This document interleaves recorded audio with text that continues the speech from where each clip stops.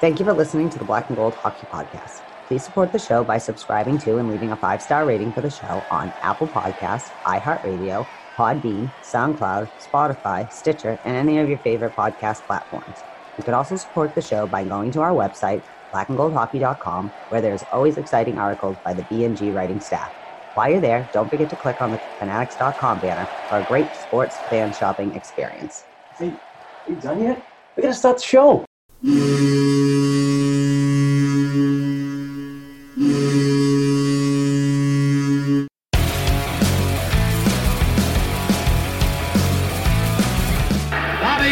Behind the net to Sanderson, Orr! Bobby Orr! Orr from the Boston Bruins! 30 seconds left in the period. The Bruins are shorthanded. Ray Bourque. Ray Bourque from the face-off circle to the right of Reggie Whitman. Fired it down and Whitmore blew it. Did he ever? To Bergeron on the drive, save, rebound, he's loose. Sagan kicks him loose. Bergeron scores!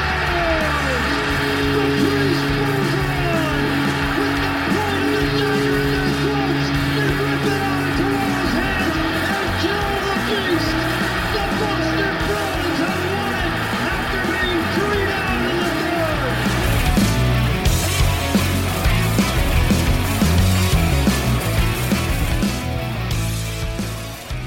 Hello, everyone. Welcome back to the Black and Gold Hockey Podcast. This is episode 211. It is January 10th, 2021. As always, we are sponsored by Bet Online AG, which Mark will tell us a little more about in a few minutes. But right now, I just want to say I am me, Heather Ingerson, as you know, Inga the Big Mouth, and I am here with Mark Allred, the OG of the BNG empire that we're growing here at the Black and Gold Hockey Productions. Hello, Mark. Hello, Heather. What's going on? Exciting week. Lots of topics to go through. A little recreation yesterday, which was a lot of fun with some folks that I really enjoyed spending time with. And I'm pumped because the season is starting this week. We're going to talk about a whole ton of that stuff, but back to you. I just wanted to say, once again, thank you very much, you and some of our old friends. It was nice to see out there, Scott and Ernie and whatever. I didn't even recognize Derek because I haven't seen him in 20 years. And 2 of the Dump and Change boys joined you in Newburyport yesterday on the Malin. You guys let my 6-year-old have his first pond hockey experience yesterday. That's awesome. So, yeah, it was a lot of fun.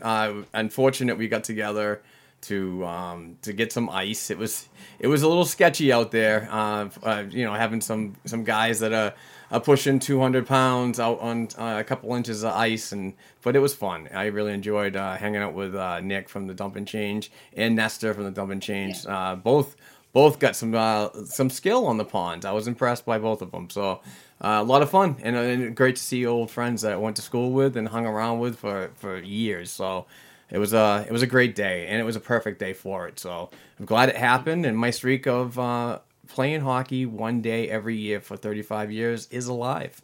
So I'm proud about that.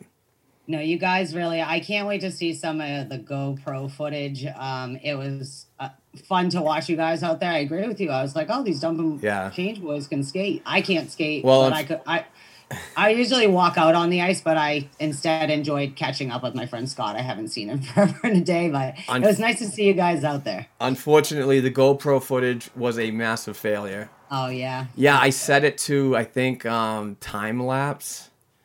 So it got all 58 minutes that I recorded in like 3 minutes.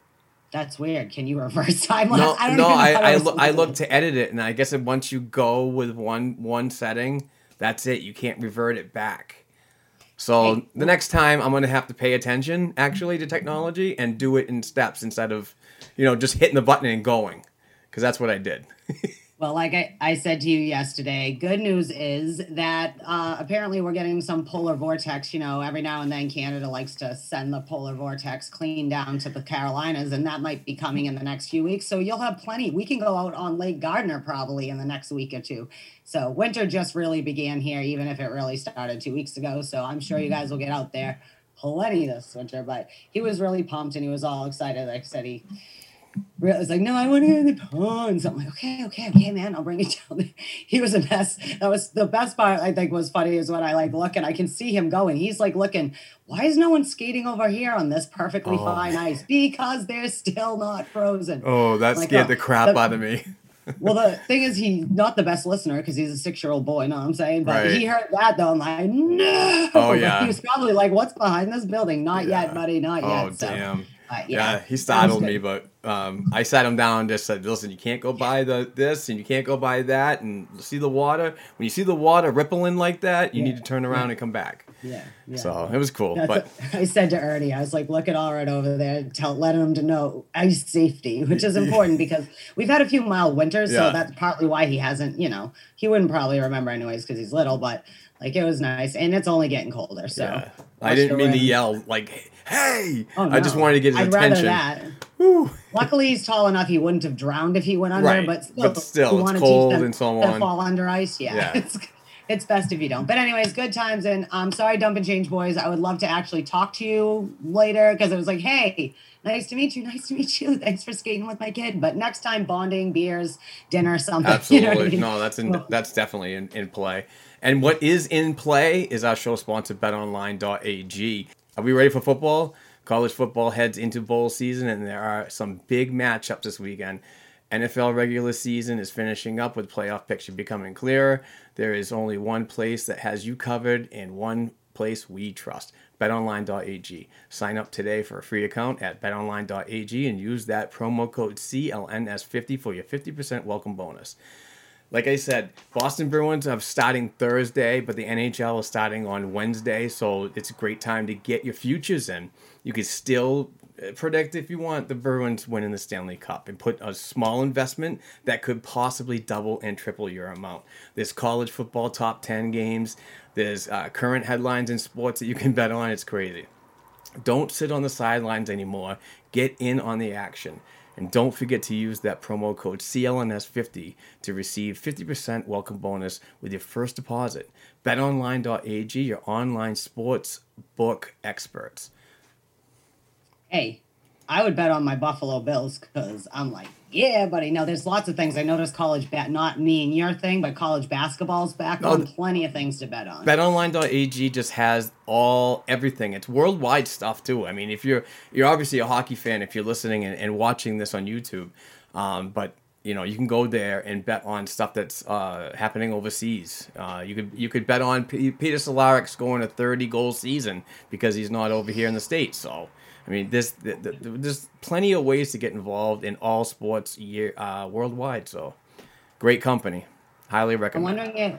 I'm wondering if they had World Juniors betting because if they did, I hope people bet on USA. Nice. Oh my God, this was a crazy game. The Edmonton bubble for the World Juniors, the 2021 World Juniors, was exciting. It was. When it comes down to a Bruins aspect, it sucked because John Beecher, he tested positive in the bubble, and his roommate Bordelot didn't test positive, but they both had to leave the bubble, which absolutely sucks. And then immediately out of the bubble the next day, he provided 2 negative tests, which is even worse. But the IIHF rules are if you tested once, you got to go. There's no ifs, ands, or buts, or a second or third test after to prove anything. It's once you tested and it says, yeah, you're out. And that's unfortunate because this was John Beecher's last time that he could represent his country at this level. So that sucks. And it sucks for his roommate that didn't test. He tested negative, but because he was a roommate, he had to go and not close. So it's unfortunate. But the USA won a game that, even as a diehard American, did not think it was going to happen. I did not have this team. I knew this team was going to be really good in all the preliminary rounds and so on. But up against Canada, I was like, oh, we might be a little outmatched here. But they came through. And Spencer Knight, OMG, is that guy a brick wall. I mean, BC is so lucky to have him. And so do the Florida Panthers lucky to have him. Now they have 2 problems. But you know what's even funnier is the goalie Spencer Knight and the goalie for Canada, Levi. They're both Florida Panthers freaking prospects. So what does that do for Bobrovsky? That just says buyout to me. Yeah. Yes. Good luck buying out that contract. I'm just saying. I don't want to brag, but I do think that last week I said I don't want anyone to think we're not patriotic. We got to give the boys a little bump because I absolutely do think we were an awesome team, but Canada definitely outmatched us a little bit. But I don't know what happened with Team Canada besides Spencer Knight standing on his head, and these boys had they not only did they win this game, they controlled this game, even though it was close or whatever. It was like they were waiting for the right moment, and it's like the do or die, right? It's the last game. You're either going to win or not win. You know what I mean? And maybe even for all the naysayers, like, I don't know, all of Canada, I'm just saying, and half of the USA. But we love our Canadians, by the way. Represent, well, this nation needs people like you to represent us on the world stage in these, like, can't wait, we missed the Olympics. So this was a good taste of, I know there are many international competitions, but let's face it, it's the big ones like this that people get jacked up. And this is funny to say, given the week that's rolled out in our country, but the only thing that saved a national depression in Canada was the next day happening. See, it was just other way because Canada really, really loves them some World Juniors. Oh, yeah. This is how they predict their future Canadian, Hall of Famers, best Canadians ever born and stuff. And Canada, they steamrolled. There was a reason that it was kind of a little nerve-wracking going in because, Canada was steamrolling. They were winning. And I know you can make the argument, Germany was really half the team they should have been and things like that. But still, the way they were playing, they were clearly the dominant team in this competition the whole time. But it doesn't matter how many you win as long as you win the last one. And USA, yes. USA. So I just wanted to say that. But, there is a Canadian that we do love. Bringing it back to the World Juniors just a little bit, I do want to mention the bronze medal for Finland, and that went to Bruins prospect Matthias Mantikivi. So I didn't want to move on without saying that because our next topic definitely precedes World Juniors talk all day, every day. And go ahead, Heather, because I got to shut my blind over here. It's kind of bright. Okay. I'm sorry about that. I'm not trying. I usually do think it's important to recognize the bronze medal winners, and they beat Russia, which I'm sure is a very big deal. Just like we have our Canada-America rivalry, Finland and Russia are neighbors, borders. And I'm sorry, I forgot, and I don't want to give Finland not to have their props, but we're going to go back to one of our favorite Canadian. It's hard to love. We know a lot of Canadian people that we may love, but we love Patrice Bergeron. And he did, in fact, was named on Thursday, I believe, the captain of the Boston Bruins. You know who did call that? Zdeno Chara the week before when he said that Patrice Bergeron will be the next captain of this team.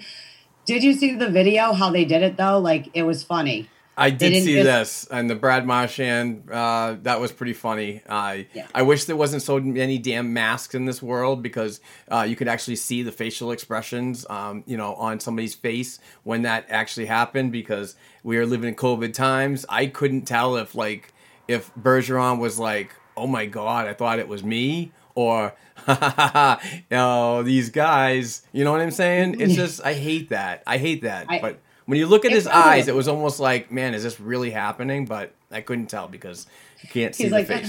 Marshy, great. Right? Great. Yeah, cool. What? I've never licked anybody. What do you mean he gets to be captain? No, I'm just kidding. That was funny. If you didn't see it, you can look it up. It just, Don with the deke. Don trying to be more pet. I think it's funny because you can see in the last week, we were talking the week before about how bad the Bruins are at their own media and making themselves likable or just how they handle things, how you'll see a press conference from Chara 2 hours after the B should have released a statement, but then they overcompensate by all these great videos. Man, there have been more pictures of Patrice Bergeron in that C jersey put out by the Bruins this week to hey, come on, fans, huh? Don't you love us now? As if we didn't all know that Patrice is the captain in our hearts anyways. Okay, you made it official. For this week, Don, you get a 3-minute reprieve. But that roster better look stellar. No, I'm just kidding. But yeah, awesome moment. A moment we all knew for the last 17 years would happen eventually, but very well deserved. The guy's just an unbelievable Bruin for his whole career, and definitely Hall of Famer in my opinion, first ballot. No, I mean, absolutely. And it's just a real core member of this team. On the ice and off the ice, what he does with the younger players, he's just a very silent leader to me. And to be honest with you, I didn't think that he would accept it and give it to somebody else, but that was just my opinion, and maybe influenced by some people that are actually in the locker room and might have heard that he's just that type of guy. He's just. But no, I'm glad he accepted it, and I'm glad that he's going to be the captain of the Boston Bruins for the next at least 2 seasons, this year and next year, and we'll go from there if he gets retained for a year or two. Hello, how's it going? I got my window open. It is warm in the Black and Gold podcast studio, so I had to open the window. It is January. It's crazy. It's funny that you said that because I was thinking, because I absolutely thought they'd leave it vacant for you. Just like his personality seemed to me like he'd maybe not touch it. But, maybe it's not just people in the locker room. Maybe it's people out of the locker room. Maybe he's talked to Chara about it, and Chara's, buddy, you're the cat. You know what I mean? Don't take it if you don't want it, but it's absolutely yours. You know what I mean? Or there's other influences that they've had that have come in and out over the years. The Mark Recchi, whoever, and a phone call, those are the people that Patrice Bergeron's. It's funny with Bergeron because he is a quiet leader, but we always hear he's loud within his team, but outside of the locker room, he has a very good demeanor to deal with press or whatever. He's not flat. He's not that kind of. Yeah. He talked about Martin Lapointe a lot too. A Canadian guy, Quebec guy, and so on. So I mean, and Marty was around when Bergeron just came into the league. So it's a nice inspirational thing to walk into the NHL and have a guy like that. That's probably not you grew up not far from you, being in the same province of Quebec. So and then have him go through the stages of everybody that was just giving him information and showing him certain things just to build up his character on the ice and off the ice is just so important. And I'm just so proud that this guy is going to have that C on the shoulder. Or, I keep saying shoulder, but the chest. But I hope he does it and it doesn't oversee the style and the play that we know Bergeron can give in and out every night, and injured or not. So hopefully he's up for the challenge. Yeah. It's just a formality, though. Most people, even Patrice is going on. There's a lot of good leaders in the locker room. Whatever. It's a team sport. You need everyone to be a leader when you need a leader. Sometimes you need the one person who's the most negative player on the big game day to be the one that stands up. Well, let's fucking go, boys. LFG.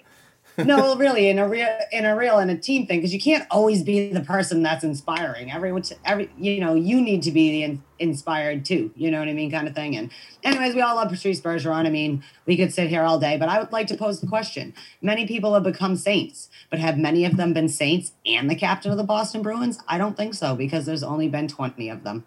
All right, well, that's that. We love Bergeron. It's looking good. I still hate the reverse retros, no matter how sexy I think Bergeron looks with a C.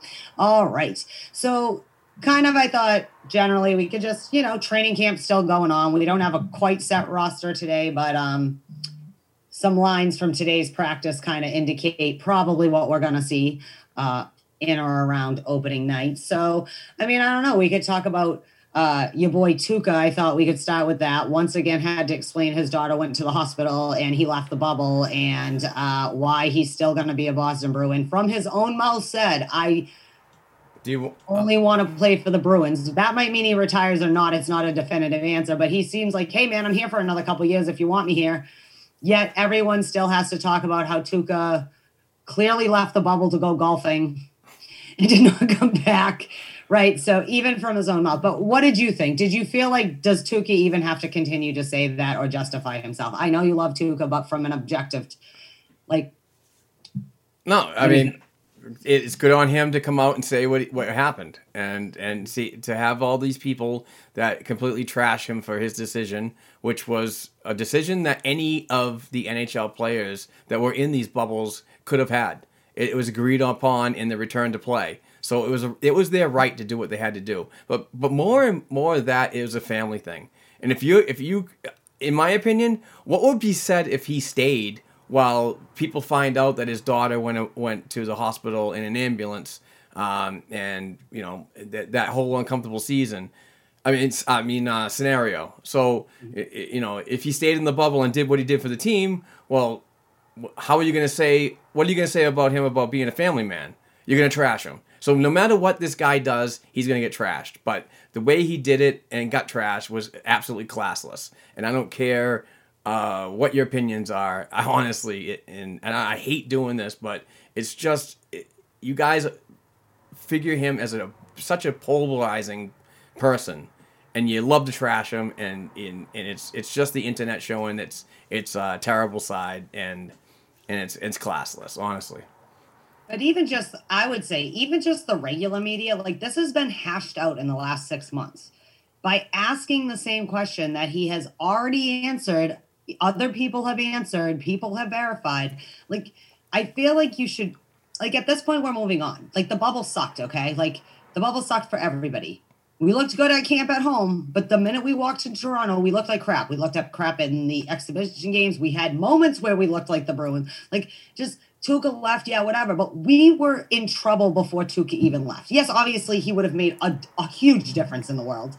But let's face it, they were not hot shit when they went back to that bubble. They were not the Bruins of March, and now we're not the Bruins even of August. And that goes to kind of just the rest of this, the boys generally talking. Of course, the question of the day on day one was about Chara, things like that.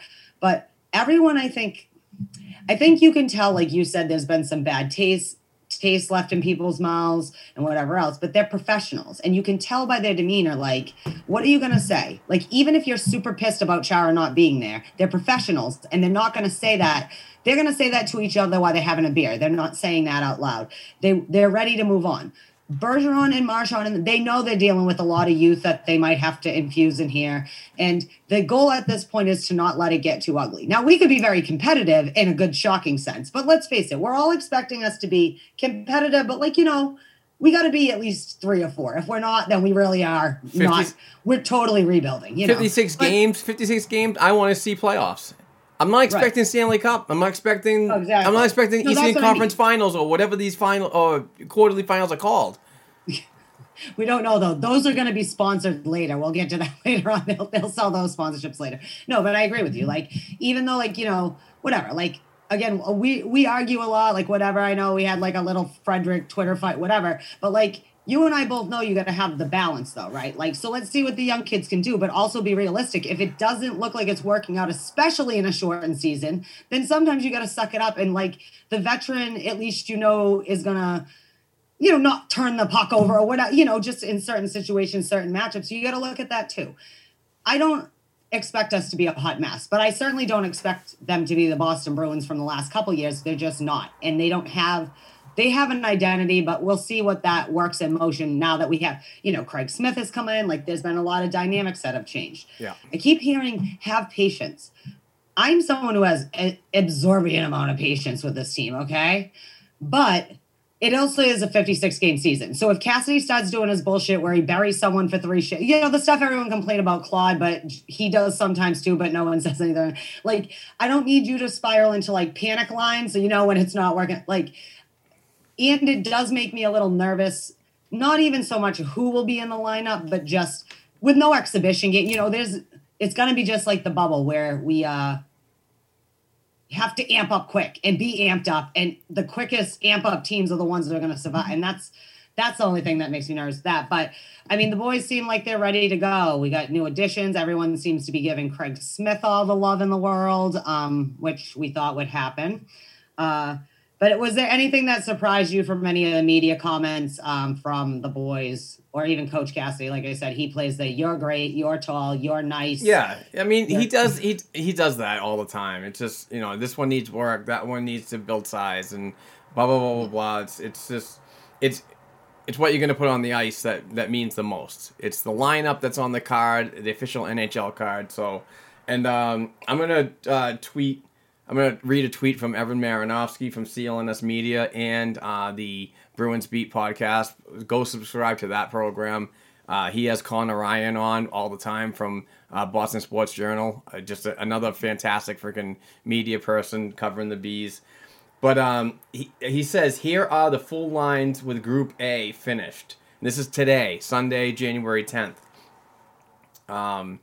Looks like a lot of what we'll see opening night. So he says, Marchand, Bergeron, Studnicka at the front line. DeBrusk, Krejci, Kasha at the second line. Ritchie, Coyle, Smith at the third line. Bjork/Frederick, Corrali, Wagner, fourth line.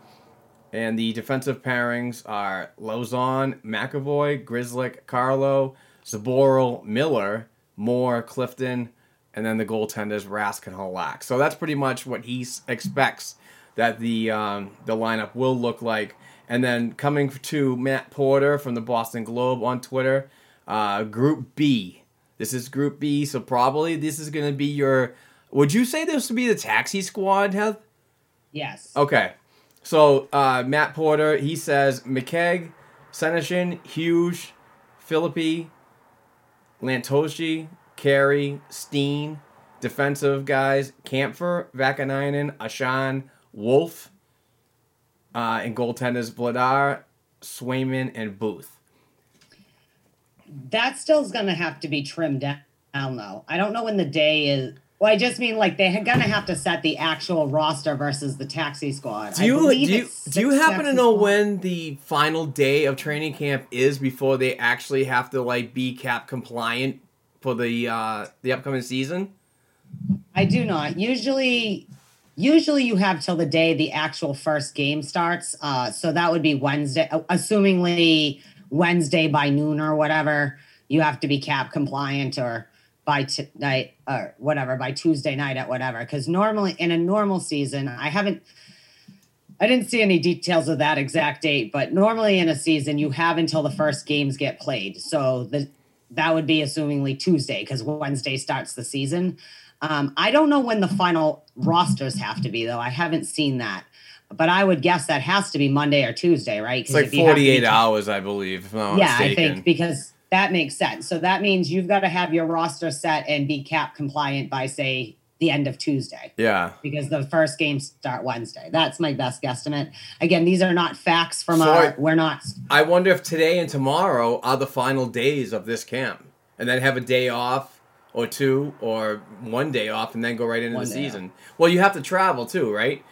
Yeah, they're going to Jersey, though. That's not that far. But the Saturday games at home. At Jersey. No. Oh, they're both in Jersey. No. Yeah. This is this year so there's a lot of instead of there being like a home and home series, there are some actual back-to-back games, like a traditional back-to-back, but most of the games are going to be like 2-game series. So like we play Jersey Thursday and Saturday in New Jersey, like baseball kind of but like 2-game kind of sets. Yep. We only had a few single games. So it'll be like, Washington, we open our games versus Philly in Boston. So Boston and Philly will play twice in Boston. And then I think Washington comes or something like that comes in.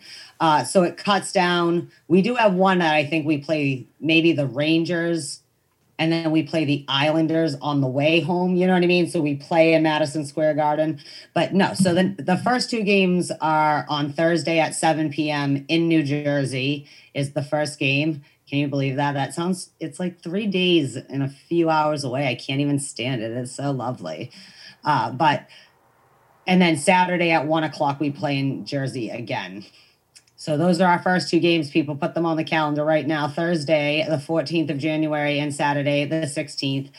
We'll work out, every week we'll kind of talk about the upcoming games.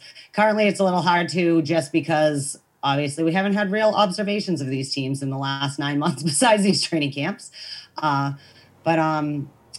Do you want to talk about the lines? Like, do you think what you see is probably going to be the final? Are you surprised about anybody that's been getting a lot of love? We we definitely gonna get into that. Actually, I'm gonna letting you know because it's just me and you right now and everybody else. But media update: NHL Bruins coach Cassidy will address the reporters at 1:45 p.m. and that's in 10 minutes. So I just saw that, so we'll keep an eye on. Sorry for the YouTube viewers and the audio listeners, but. So if you're watching this on YouTube, Coach Cassidy had a press conference 4 days ago. Yeah. Just kidding. Going back to the lineup and your question about that, I mean, with Pasternak not being available to start and Marchand looks like a fully go. We thought we were going to miss a couple of games from him and at least a month for Pasternak, but I'm hearing Pasternak's he's a young kid, and so he'll definitely mend better than somebody like me, actually. But his projection is probably before a month, so which is good news. So, but I do like the first line covering for his absence. I'm really not overly thrilled on the second line of DeBrusque, Krejci, and Kasha being that guy. But I do like the idea of Smith working on the third line in Pasternak's absence. I thought that he'd climb up with Pasternak not being around and jump to the Krejci line. But I don't like Ritchie on the third line. Not a fan of is it Nick Ritchie? Nick. So I would rather see Bjork there and Ritchie not in the lineup, to be honest with you. But I get the whole, we need a heavy game. We need a heavy presence. And the only thing on the defense, to be honest with you, I'm not a fan of the Miller. I'm not a fan of Miller being that third pairing. I just he hasn't played in 2 years, and he is having a good camp, and all the accolades to his passion and to get it done. I'm not sure if it's gonna last, and it's kind of a liability in my opinion. But that's just me. It's just my opinion. But I would rather see Clifton in that spot. I mean, I know people get nervous when I say, there's a Boral and Clifton pairing, and they're so young that, you need that veteran presence on that third pairing and blah, blah, blah. I just see it the other way. So everybody has an opinion. You know what I mean? Yeah. I don't know about with the defense. It's like, I do think that, especially if you're going to have to put in at least two of the young kids, like, you do need to have a veteran back there on some level just for the learning thing, because we have lost Krug and Charlie, you know what I mean? So now that's a lot to ask Charlie McAvoy and Grzelcyk and Carlo to take over the leadership role of it in like the production aspect, you know what I mean, kind of thing. And also at their ages, sure that they've got some wisdom, right? But like they also just lost two of their main people they would go to say, hey, how do I grow as a defenseman? So they still have to grow themselves. And now they've got to help grow their young teammates, who are really their peers. They're all in the same group, like 23, 20, 4 or 5, whatever. But I'm the weirdo that I'd actually almost prefer more over Miller. And this obviously, the thing with me with Kevin Miller is I feel like, as a fan base, because we like big, heavy players, I feel like, and this isn't a slight to Kevin Miller. Again, like, dude, you have had a long 2 years. You are an inspiration just for the ability as a human to get back up and say, screw this. I want my job. I want my whatever.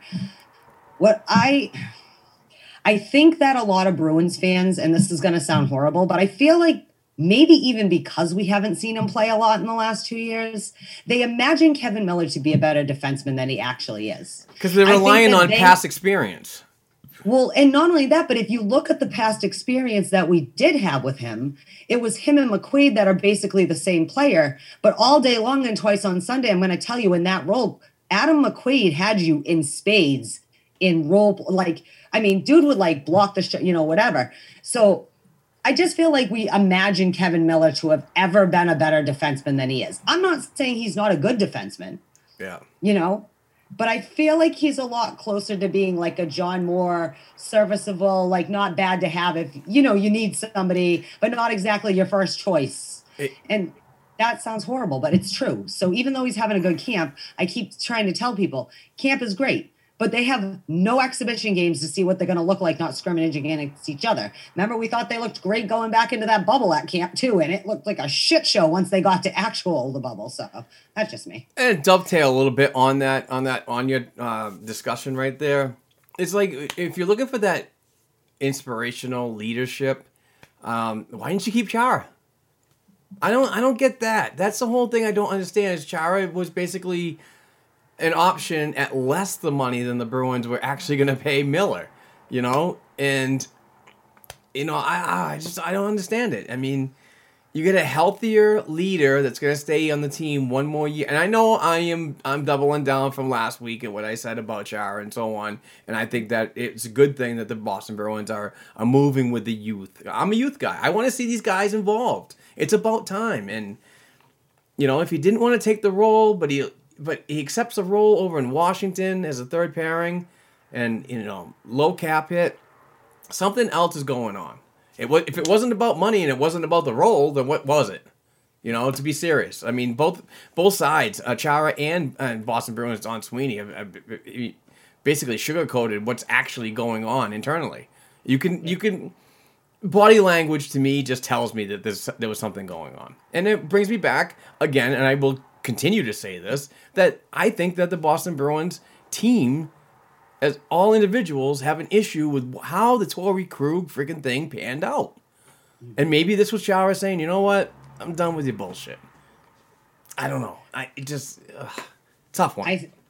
I again, like I said last week, none of us are in the room and we can only hear what we hear and what people do talk. But total speculation. This is what we do. This is what we do as fans we're fans talking. We're not certainly acting as if we have any real information. We are not insiders, and we'll never claim to be.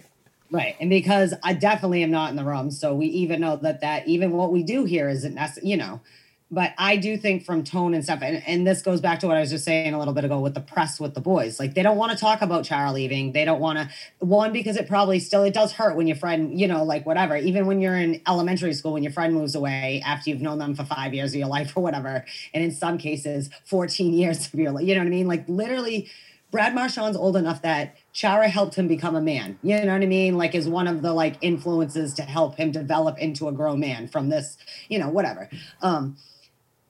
I've heard some things this week about maybe the big issue was Chara didn't want to give up the captaincy. I also have that. I have a hard time thinking that was the deal breaker, just again, personality wise, because one, I think that if Zdeno Chara was here, Patrice Bergeron would not be trying to be captain. He would have just gone because I don't feel like people have been, I guess, kind of spinning it like Bergeron's been being slighted all these years. Well, it's really sucked to be us with, Chara as our captain, winning that Stanley Cup, losing 2 more, and actually being one of the most competitive hockey teams for the last 14 years. Man, doesn't that suck? But I don't feel like Bergeron feels like he was slighted, like, oh, God, this guy won't retire. So, I mean, that just seems ridiculous. And I feel like Chara as a man, if there was an issue about what your job would be, that would be a bigger thing than him not. I don't feel like he would feel disrespected to hand the captaincy down to Chara. Like, if it was contingent on stay, pass it down, I don't feel like that would have been the deal breaker. It's just they're too close and there's too, But I do agree with you about the taste in the mouth. And I think maybe part of that taste is for all these years, and not to talk about football, but in the past, there's a certain mindset that's been expected for the last 20 years. Well, the same thing with the Bruins. From the minute Chara walked into this building, a mindset, using the history of the mindset, but changing it into the mod. Don't ask us to preach and you not preach front offices kind of thing. Do you know what I mean? And yeah. I think whether or not the reality, people get traded. It is a business. They understand that. They're professional athletes. But like you said, the way the business is conducted, though, sometimes is the boys just want to move on at this point, but they're not going to forget if that indeed is what has been happening for the last, But you also still want to accomplish goals as a freaking core. Yeah. Yeah. And some of those veterans are looking at, okay, well, do I rock the boat a little? And we're not a team where they let their players mouth off and talk. You know what I mean? We're not fun. And we're just not we're very puritanical Bostonian kind of like, don't talk, don't do. Everyone is thrilled that Chara's gone and that Patrice Bergeron is captain. And although everyone, I'm sure, is thrilled Patrice is captain, but again, they're not going to whine about it. First of all, that's not a Boston thing to do. Like, you don't whine, like you move on. But yeah, that's just, I agree with you. I think it'll be fun in an interesting way to see how it proceeds as we go to Krejci and Rask are now going to be up for contract. I'm all for. That's funny that you had said that because I was thinking, and you're someone who it was ready to move on from Chara. Do you know what I mean? But even for you to, like, it does still seem a little confusing. Which one is going to be? I don't know. I'm not a better leader. I don't want to say that. I'm sure they're great leaders in their own ways, but still, it'll be interesting to see going forward from there, though. But on defense, like, I don't know what to do on that third pair. Like, I can understand why Lozon might play up and you might put Grizz and Carl. I get all that, right? But I like Jakob Zboril, though. Do you know what I mean?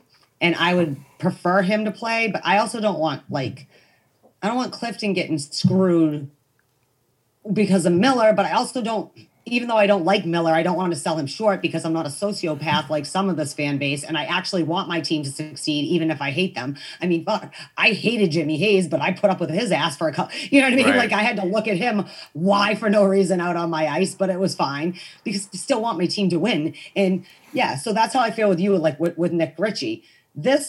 I'm going to be pissed if Anders Bjork gets kind of fucked because they really invest in Ritchie. Even though Ritchie has, besides this camp, given you no reason. And I'm trying to be easy with him because he is young. He's still young. You know what I mean? We don't know what he can do. You only brought in Ritchie short term and you signed Anders long term. So you have a better commitment into Anders than you do with Brett. And then to me, when it comes down to contractual obligations, I know obligations don't mean nothing when you have to earn your job. But I think Anders has the upper hand in that boat, and I think that he's a better fit on that third line because the fact is that you do have Smith, who's a shooter and a great 5-on-5 guy. You got Coyle, that's awesome puck possession, great center, 200-foot forward, and then you put Anders there, Bjork, who can definitely take that speed factor to that line. And if those guys are puck possessions and shooters, and you have a guy that can just transition really fast out of the zone, that's a great line right there. I don't see Ritchie being there because Ritchie does bring physicality experience and so on and blah, blah, blah. But look at the size of him. His game is not fast. He's luggy. Yes. He was like me yesterday. Yeah. like the old dudes on the ice yesterday in Newburyport.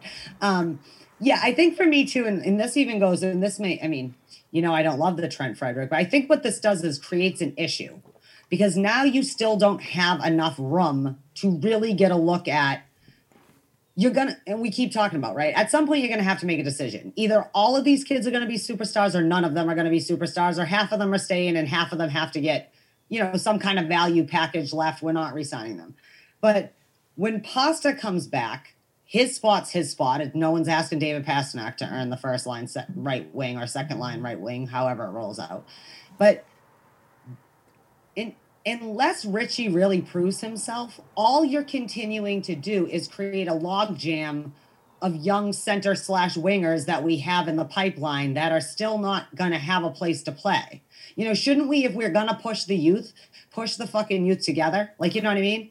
Even if it's a little messy, put Anders here, and I'm not a Frederick person, but, Frederick on the fourth line then, and let them play there, and you figure out what Stanika fits up here, And like, now we almost have a logjam created again for positioning. Go ahead. Real quick, Connor Ryan just tweeted this in Cassidy's press conference. He says that Cassidy said the most of the Group A participants that we talked about will likely be on the NHL roster. But there could be a few more additions. So there could be shuffling that's going on between the next couple of days. Especially with the cap. And you need to be compliant and see where you are with that. But also, I found this interesting. Cassidy, I think, this is from Connor Ryan's tweet. Cassidy said, I think Vakanainen should be in the conversation with the way he's played. Wow.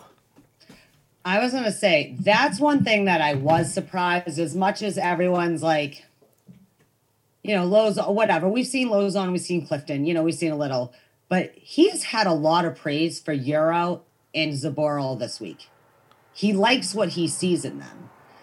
You know, I feel like maybe as convinced as everyone was who's getting their shots potentially this year, last week, this week, I think now that people have been watching, and even if you see like the people tweeting who are there, there's a little bit of surprise coming down from the AHL that aren't the players that you think they might be. You know what I mean? Showing like Euro's one of them, but he's another one. Like we have to either figure out what he can do.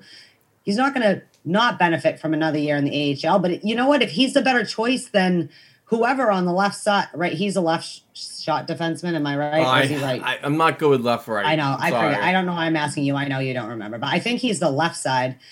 If he's the better choice and we're just picking from the youth anyways, then goddamn pick him. Like, you know what I mean? Like he's still on the same contract. It's not, you know, I don't know. That's real quick before we got to get going with this our agenda. I'm sorry we're rambling on, but like if you do believe that Vakanainen could have a shot as Bruce Cassidy, what does that do with the Lozon and Zaboral? You know, I mean, or what does that do with the factor of Kevin Miller? Is Kevin Miller going to be your solid guy on the third pairing, and now you have to, you know, rethink your whole kind of youth movement on the D-core? I think wherever Miller is, there's going to be a rotating with Miller. I think that third pair, and I know you can only carry so many people, right? Right. But either the right side or that left side is either going to be young kid with John Moore circling, which I would prefer, or young kid with Kevin Miller in circle. I don't know who that's going to end up being. Unfortunately, we only can see what people send out in the videos that the Bruins send. I wish that there was a live, like a barn, like, you know, they have like live. They should have done that for the freaking scrimmages. I was like, what the hell? Come on. Other teams did it. Yeah. Well, we're not fun. That's why we do it. Also, we have to be top secret. None of the rest of us are allowed, even though in a normal year we could all sit and watch it. Right. But this year, nobody, even the press, the like 5 press people are in there 17 feet away from each other. Like, hey, what do you think? Who you got? Craig Smith, is he looking good? No. I do think it's going to be surprising. I am happy, though, that Smith, he seems to love Craig Smith. So that means that signing is going to work out probably, at least in coach's brain, the way we all thought and hoped it is going to, because that's like the one non-thing that we haven't been bitching about all year. Since the year ended with Bruins fans. So this was just anything else from camp. I don't really know. I'm anxious to see what the actual roster is. I actually wouldn't mind if Jaro Vakanainen maybe kind of. I mean, I like Zaboral, but I also think Vakanainen, he was supposed to be our next big name. He was our new Charlie McAvoy, you know, like the next young kid that was supposed to bump up. So again, I'm just going by my eye test that I had from last season as a credentialed writer under the umbrella of the Providence Bruins. Is just he seemed to take a step back. Now everything could have changed. This could be a whole new Urho, and his head's more into it. I think the concussion that he sustained a year prior was a little rough on him. I'm not a doctor. I know, I get it, and I'm probably gonna get hammered for this, but I just think he really needs another solid season in the American Hockey League before we actually think that he can make the NHL roster. And I think that availability on the NHL roster would come like next season for him. But that's just me just talking and just speculating and so on. Well, as I saw some people getting, I'm going to start a new segment. I think shit Inga sees on Bruins Twitter, and it's not going to have anyone. It's not a podcast. But just like a clip of, this is 3 of the batshit crazy things I saw this week, just out of context, just, you know, like that, like hockey, like Twitter fails or whatever. And no names, no ats, but just, hey, here's some crazy. But one of them was, people can't have it both ways. You can't let the youth come in, but be unwilling to let, like, if you're going to push all the youth, not some of the youth, obviously teams always should be rotating old and new, and you know that's how you sustain.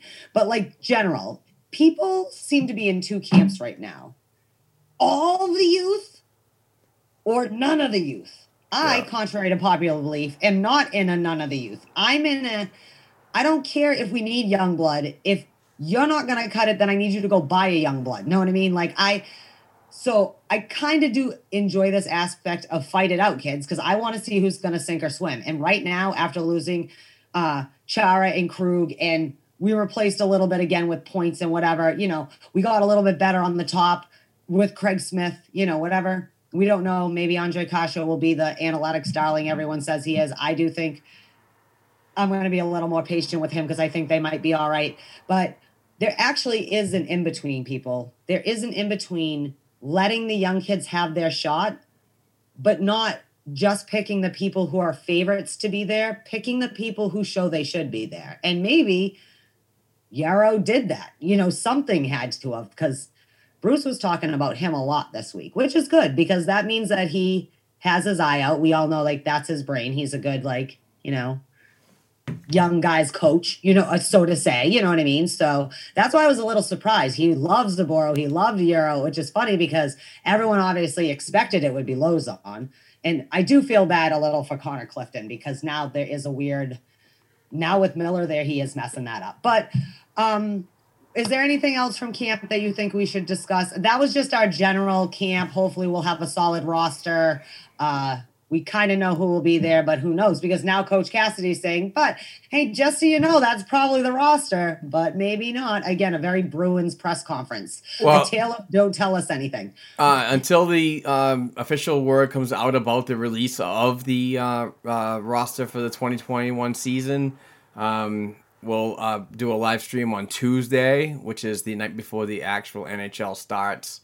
And hopefully we could talk about that then with Nick Busa and Jared Martin on our live stream. My fucking boys with the dump and change guys. So, yeah, hopefully that'll be done. You almost forgot his name. I did. I'm sorry.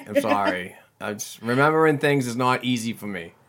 He should have showed up at hockey yesterday. You would have been able to see him. Yeah, I know, Jared. Then you'd have him in your head. He works in a restaurant, so he's got some weird hours.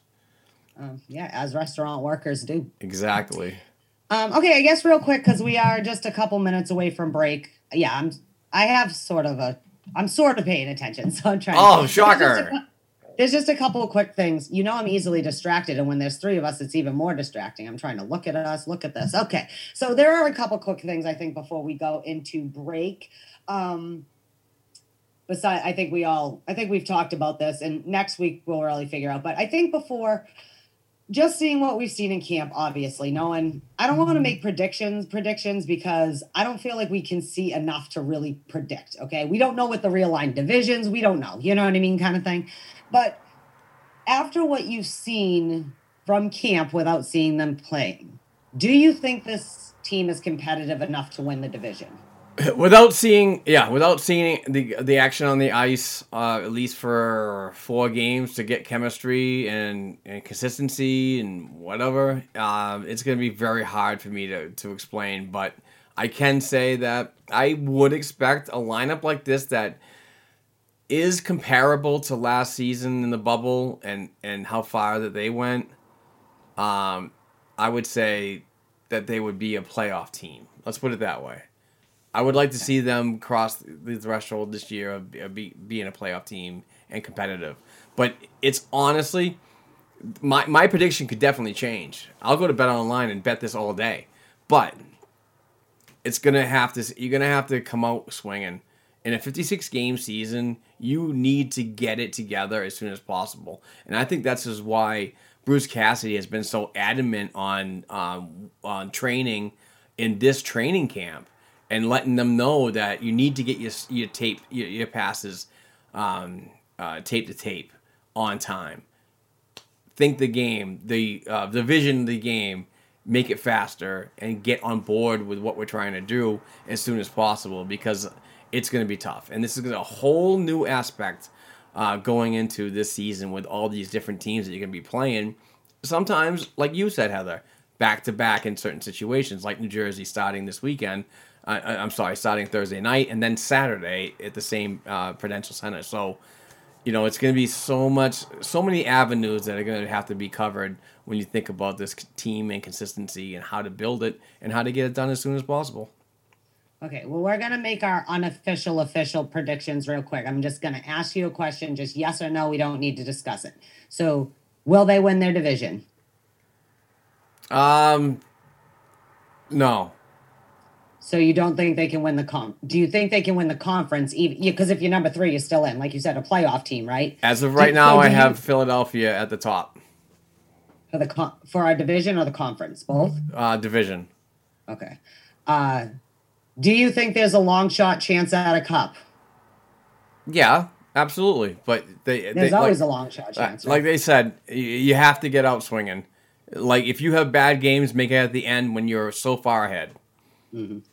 You're in there. It is going to be hard, I think, having passed out because we don't know how the new rollout of trying to have our secondary scoring is going to be, but we do know that first line is generally a sure thing during the regular season, at least. So we can go with that. I'm going to go with, I think they can still win the division, but I think it's going to be, I think this is a pretty tough division because even teams like Jersey and Buffalo, who maybe haven't done enough this season to really make, they're going to be at the top of whatever division, like we would be with Buffalo anyway, say. But I think they've done a lot. And, Jersey, real quick before we go to break, the last thing is going to be just mentioning about Jersey just up their defense a little. I think they've done enough, though, that they're going to be more competitive and maybe can mess it up for those top 4 teams. So they might be 5, 6, 7 or whatever, but they're going to be able to shake it up and make it hard. I think Washington is going to be tougher than people think, even with Lundqvist ending up out and some things. But I think that we may have a chance to still win the division and maybe even the conference because you're really the first 2 rounds now just playing the same people you've already played. And those are the people you're going to know the best because you're only playing those 7 teams this year or That's whatever. A valid point, Heather. Very valid. I absolutely don't think we're winning the Stanley Cup, but I believe if you don't always believe you can win the Stanley Cup, you have no business stepping on the ice in the first place. So, I believe even the Detroit Red Wings should be stepping on the ice 2021. So 2 things before we go to break. 1, everyone stop calling it the 2020-21 season. I don't care what the NHL is calling it. If everything is happening in 2021, we're calling this one the 2021 season. And 2, reminder, first 2 games, the 14th, 16th versus Jersey. And I know Mark and I were both a little sad because someone we both agreed that we would have maybe liked to see as a option of spending a little cap money to get Sammy Vatanen has gotten signed by the New Jersey Devils. So they actually, and they didn't they pick up Kulikov too? Dimitri thing, a couple good defensemen. Oh, Kulikov from Florida. Yeah, and so Jersey's looking a little bit better defensively. So I guess we are throwing these young kids in the fire, see what they can do. Yeah. Yeah. Yeah. That's it. All right, we're excited. Woo! So just to wrap up, go Bruins, go USA.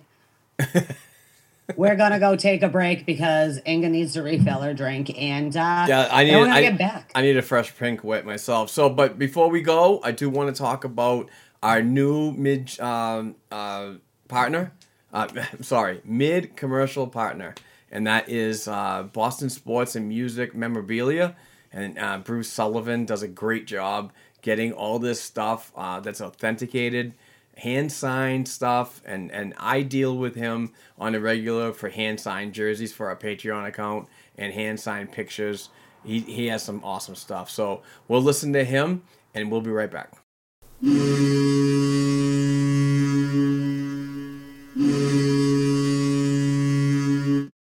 Hello, Bruins fans. This is Bruce Sullivan from Boston Sports and Music Memorabilia with our Black and Gold Memorabilia Moment of the Week.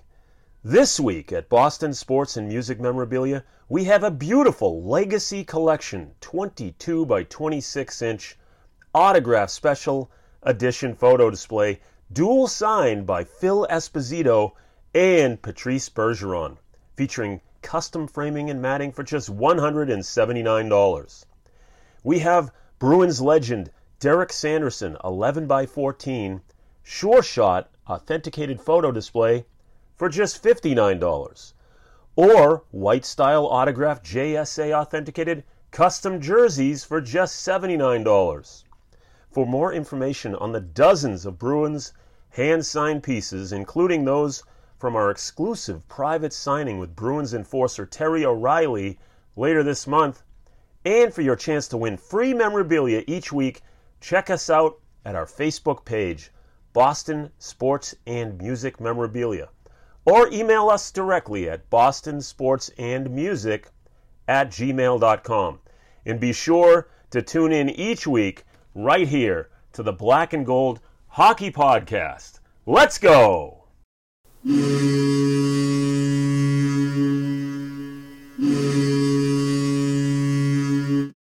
Hey Bruins fans, we are back and we just heard some great stuff from Bruce Sullivan, and he is the owner of Boston Sports and Music Memorabilia. Fantastic stuff. Handwritten sports memorabilia, all freaking authenticated from a very, very good company. So please go to his site and also reach out by email and also follow on Facebook. Because that's where you can get some of these great deals. I mean, I'm telling you, quality jerseys, awesome freaking signatures, and it had a very reasonable price. So let's get back to the agenda. Heather, where are we going now? We are going to discuss, we know the NHL is trying to get some money, and they shocker. have now sold the division names to pretty much the shock of no one. So this year we're going to have the 2021 NHL Honda West Division, the 2021 NHL Scotia North Division, 2021 NHL Discover Central Division, and not shockingly, the 2021 NHL Mass Mutual Eastern Division. I am not shocked to find that Banks and Honda is the NHL's favorite sponsor, so you gotta give them all their sponsorships. They're used to having them and Bridgestone bounce back and forth for All-Star Game. And not only that, but they're probably thriving right now while other companies are just tanking because of what's going on. Yeah, so we got this. Scotia, not shocked to find that's the bank they chose above the border. So I don't know. Again, whatever's going to avoid the stupid. I hate when I see a jersey with too many sponsorships on it. I don't mind one on the back and one on the shoulder or whatever, but when you can't tell. So I'd rather them sell division names because it's really more ceremonial than anything else. What do you think? Were you shocked? It took this long to get divisional sponsors? No, not in a league that's actually looking for money. To be honest with you, and everything that's going on, and the losses they've taken since March of 2020, no, nothing shocks me anymore about how to get revenue into this game and moving forward in the 2021 season. But it is what it is. For me, it's just suck it up for one more year and move forward, and hopefully this doesn't. We can get back in a regular scenario in early October. Just like a regular season has started in the past. It's just let's go from that. But this is just for me. It's important for me as a fan, and obviously to keep our B&G company together, to have hockey related stuff going on. I do want to see a competitive 56 game season. But also, I'm willing to let this pass fast to get back in track next season. Yeah, sometimes I just wish that the sponsors were something related to hockey. You know what I mean? Yeah. Like a Bauer or a Pure Hockey or whatever kind of. And I understand that logistically Honda has a lot more money to play with it, whatever. But it just, I understand it's because every team has their own equipment sponsor, and that's why they can't sell like an NHL. But could you? No one is. How about this one? Next season, could you see a Cialis freaking ad on a jersey and go hard for the Bruins? It's like. You don't want to do that. Yeah, you do. You're a Bruins fan. That's perfect for this fan base. No, actually. I know, right? It's like we all had Big Johnson t-shirts back in the day. I'm just saying, but I would look forward to them selling the Tahoe game. That could be the Bridgestone Lake Tahoe series or whatever they're going to call it. When we get to Stanley Cup, they're selling all of it. It's going to be the 5 minutes of each freaking It's not going to be just the Ford Final Five. It's going to be the Bridgestone First Five, the whatever Bridgestone First Period, whatever thing. That's what they're going to sell. Whatever they end up doing. I mean, it's not going to be traditional. I don't believe traditional East-West conference, but they are going to have to decide these 8 teams are going to be in this playoff and these 8 teams are going to be in this playoff. And they'll sell those names. They'll sell the Stanley Cup may have a new name this year. It'll be like the waffle fries, the nacho fries from Taco Bell Cup this year. I don't know. I do want to mention to the listeners and the viewers on YouTube that it sucks. It sucks to think about the jerseys becoming like international hockey type.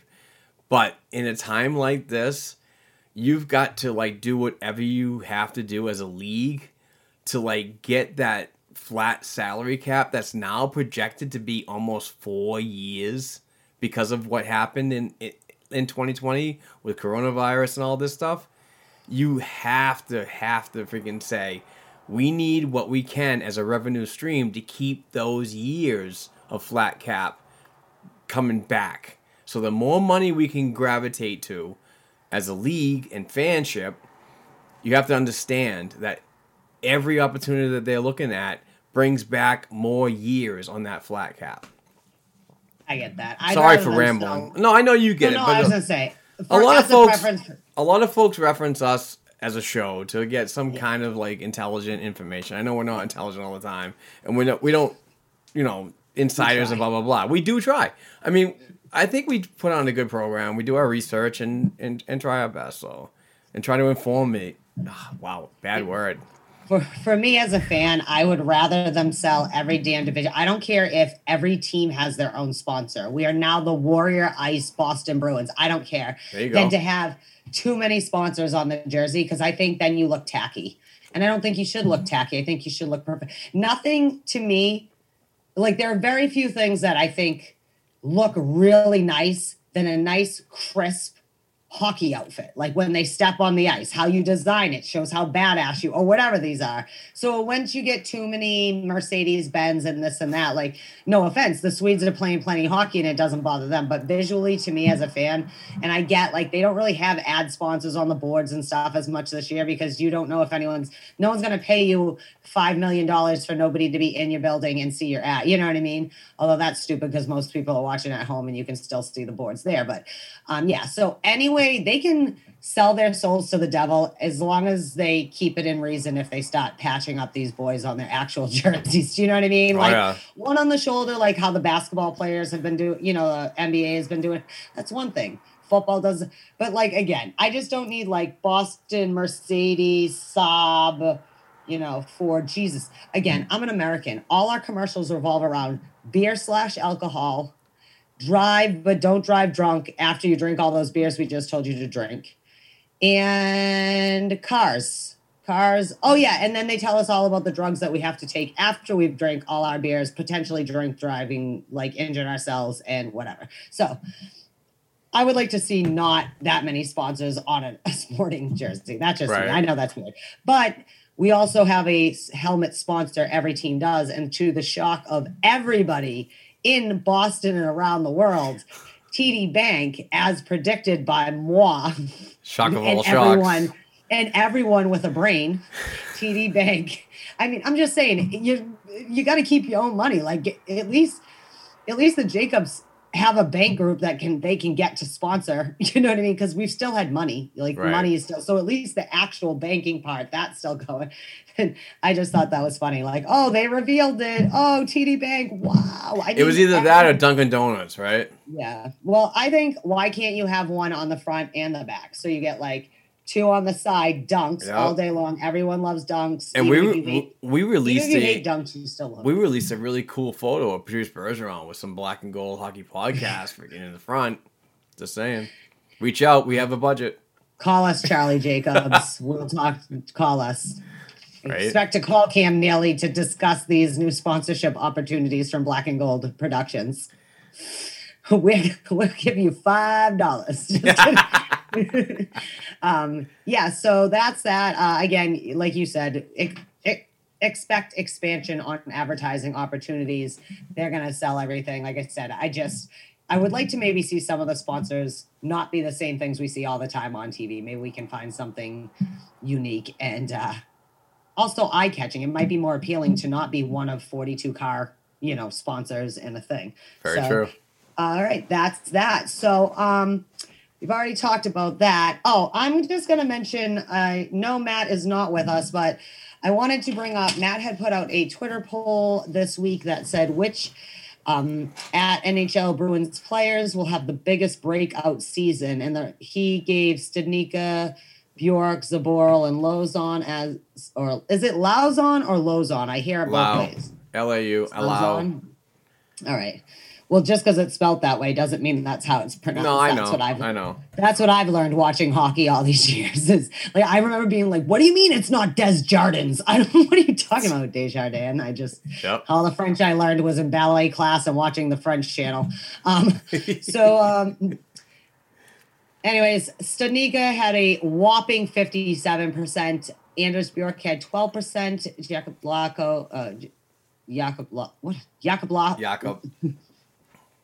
Hold on. Jakob Zboril. I don't know why I couldn't say Zboril for a second. That was weird. It was like stuck. Got 12%, and Jeremy Lauzon got 19%. This was an interesting poll. Matt got a good amount of response too. Like 250 people responded, so it's good sample size of this weirdo fan base, which I am one. So no one ever get offended. Like I have my own hot minutes. I like literally. Last week, someone had tweeted something about Joey Juneau. And I was like, oh my God, remember when he got traded? And I thought I was going to die. I really thought I was like, why is this happening? We got Ally. Yeah, but no, we got Adam. We got Ally Free. I don't care. Send him back to Washington. Oh my God. You were so young back then. You didn't know that shit happens. Well, no, it was like you never it's just like when you're like one of those, and the whole thing is like, am I really mad that now we have Ally? No, I'm not mad we have Ally Freddie, but just at that moment I was like, how can you do this? Because he was supposed to be like, whatever, things were clicking. We had a few good lines going on at that time. I had hope, right? And, being a Bruins fan, all you have is hope on most of the time. So, I just wanted to ask you, with the just kind of general like playing off of this poll, how much do you think people's reactions to the young players, and I'm going to ask you because you actually know them statistically, but also you have your own personal favorites. Like Studnicka won by 57%. Do you think he needs to have a breakout year to prove himself, or because everyone just really wants him to be what they want him to be? For all the young kids, I guess, do you think that the reaction is more of they actually have that expectation, or they just really want some of these players to have that? Like, I'll say that with Zaboral. I'd love for him to come out of that camp with a spot. Sucks he might bump somebody else I might want there too, but so what say you, our young dude? I don't know. That's kind of a weird way to unpack everything, but I think that I don't want to put high expectations on a player like Jack Studnicka. I want him to be in the lineup, and I want him to be learning from the best, and I'm not going to use the perfection line as a pundit here or anything like that, but I want him to learn from like Marchand and Bergeron, and that'd be a great opportunity while Pasternak is out of the lineup.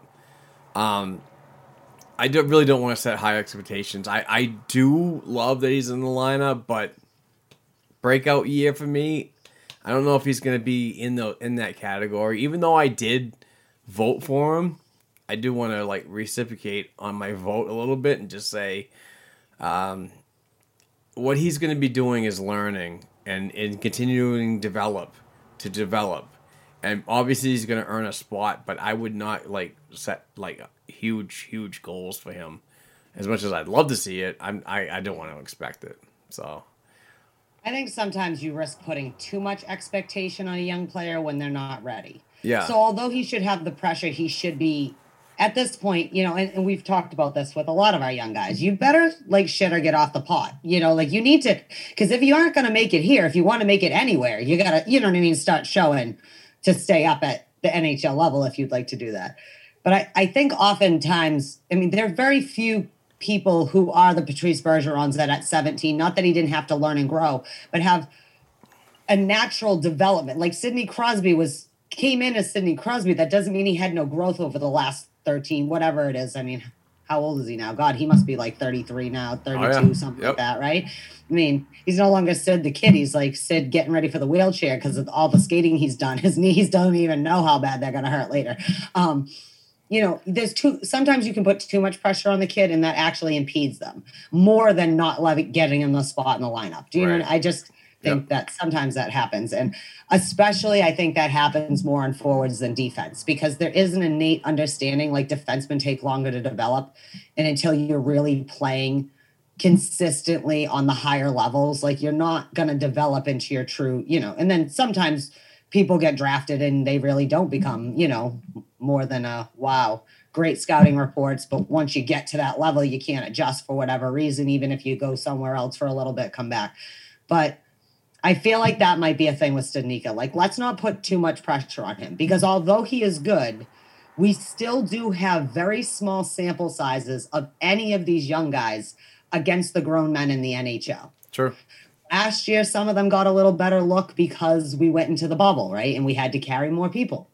But that's not the same as playing 56 intensive games. So on one hand, that's great. It's only 56 games. So if the kids do struggle a little, which you expect, the young guys to do, it's not going to be as mind-blowing damage as long as you can keep winning, even if it's sloppy, right? But an 82 game, it could have been just 2 weeks of games too long for them to be able to kind of have meaningful impact and not have huge lows. So we're going to see what's going to happen. I don't know who's going to be a breakout. We never know, but we always have a young kid. But I would also argue, is it really a breakout season if you already expect, say, a Jack Studnicka to be up here? If they're up there, because that's kind of what you thought they'd be. You know what I mean? So, like, can he, like, maybe hopefully scores 15 goals, puts up a bunch of assists or, you know what I mean, whatever. But, like, he shouldn't be our 30-goal scorer we're looking for. You know what I mean? I need Kasha to maybe be that person because that's what he's getting paid to do. Yeah, but he's also a work in progress when you're trying to address, like, secondary scoring.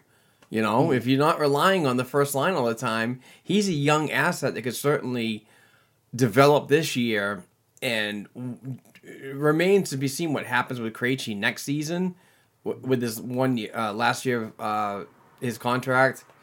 And then if you see Coyle jump up one more, and then you can see Studnicka be in the third line, I mean, that's just a perfect scenario for you. Yeah, that's what I'm saying. Is like I think some people, and this isn't like, I understand, like, you really love young people, but like some people really think just putting in a younger kid is the better option when that might not necessarily be true. So I just feel like sometimes we create a situation. I don't want to set kids up to fail either. I want them to be the best they can be. But like you said, I don't want anybody under the impression. Now, if Jack Studnicka becomes the cure-all to the secondary scoring on this team, well, cool. But I don't think that's going to be this year. And I feel like some people do feel like, okay, if you just play Studnicka, then that's going to fix all that. No, like you said, he's still a young kid that has to grow his legs. It's such a trial and error. It's such a trial and error for this freaking Bruins lineup. You need to insert these guys because, believe it or not, some of these core members are on their way out, whether they accept extensions later on after their contracts are over or not. You still have to have these guys waiting in the wings. So I just think that Jack's a freaking solid freaking member of this organization that shouldn't be expected to score 40 goals or 40 assists, an 80-point freaking season when he could easily thrive in his development at a 15-15 year in a 56-game season. You know, that's all I'm saying. It's just, let's not set high expectations, and then when they fail and you look bad, you shit on the player. Because that's what you fucking do with a lot of prospects around in this organization that you really shouldn't do because you don't have the opportunity to watch them full time. Yeah. Well, it is. I mean, some criticisms are fair. Like, there does get to a point, like we always talk about. Like, for some of these kids, just like they might be the next core of this team, some of you are going to be out of here in the next 24 months because we need better prospects then. If, like, after 5 or 6 years, you're still, you know what I mean? Like, you don't want to, no one's a prospect until they're 28. Like, you know what I mean? Kind of thing. Like, And sometimes players, it's better to go somewhere else. And sometimes that's what you need to finish developing into whatever you think you can do, you know? So like maybe you're never going to have a chance to be the third line or fourth liner, which is where you're going to probably be for your career. There's no spot for you here. There's nothing wrong with weeding out who really could truly be with, you know, developing over the next year or two, become the new core. And those who are great, but like maybe it's more valuable somewhere else, because honestly, I'm all for like low. I always say like, I don't care, because in the long run, it's better to have one real right defenseman than three. I'm only paying you $1 million, 800. That's still $3 million that you could be paying to one. You know what you're getting. Right. So I'm all for letting people grow. But at this point, for me, you got to start weeding some of these people out, because I'm sorry, the people, as lovely as some of these prospects are, they aren't realistically your next core. You're going to have to go get better top draft picks, because we've pissed them all away for a decade. We need to be higher in the draft again, okay? And hopefully when we had all those draft picks high, those guys work out. And some of them, we got to know when to, just like when you got to know when to let your Chara go, you got to know when some of these players are not good in the system or whatever you're going. And that's on Cassidy over the next year. Do you know what I mean? Because he does know these young people, and he does know what his vision is for this team going forward from the Zdeno Chara era / Patrice Bergeron era, because there'll be a next era after Bergeron and Marchand and them. So I guess that's my response to Matt's poll is, everyone, can we set realistic expectations for these kids? And if they excel and they go over and above, that's awesome. But if not, we're not going to make more Blaine Lockers of the world where we just thought they were the next Venza winners, and they definitely weren't. You know, I got you. Saying. Okay. So, where are we going now? That's that. Okay. Actually, this is something that you put on that you wanted to talk about, that talk about some of the technology and the in-arena technology that's the NHL is using this season. Yeah, I wanted to touch on it last week, but I totally forgot to add it to the agenda. But there will be an insertion of a chip in a puck. So, and I believe that there's going to be sensors that are going to be in the goal, in the posts and the crossbar, that once anything crosses that, if it's like halfway across or a little more than halfway across, no matter if the goaltender covers it and you see it under his pad, will be defined. Like they are going the way of technology, and no more camera angles, and no more if a referee sees it or not.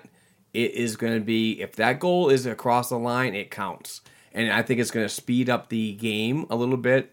The reviews, which obviously take way too long in a league that's trying to keep everything under 2 or around 2.5 hours, which it kind of seems ridiculous, but it is what it is. That seems weird anyways, because that's the average of a hockey game, no matter how you cut it, just the way intermissions are. It's usually around 2.5 hours, a hockey game without a lot of penalties. You're right, so. But I also believe that they're trying to eliminate the idea of always calling Toronto when you could actually make the call in-house, you know? Mm-hmm. So, that makes a ton of sense. When you have to call to Toronto to figure out, because you can't figure it out in-house, I think that takes a little longer and so on. I think that's just kind of ridiculous. But, in the offside rule and so on, you don't have to, you break the plane now. You don't have to touch the ice.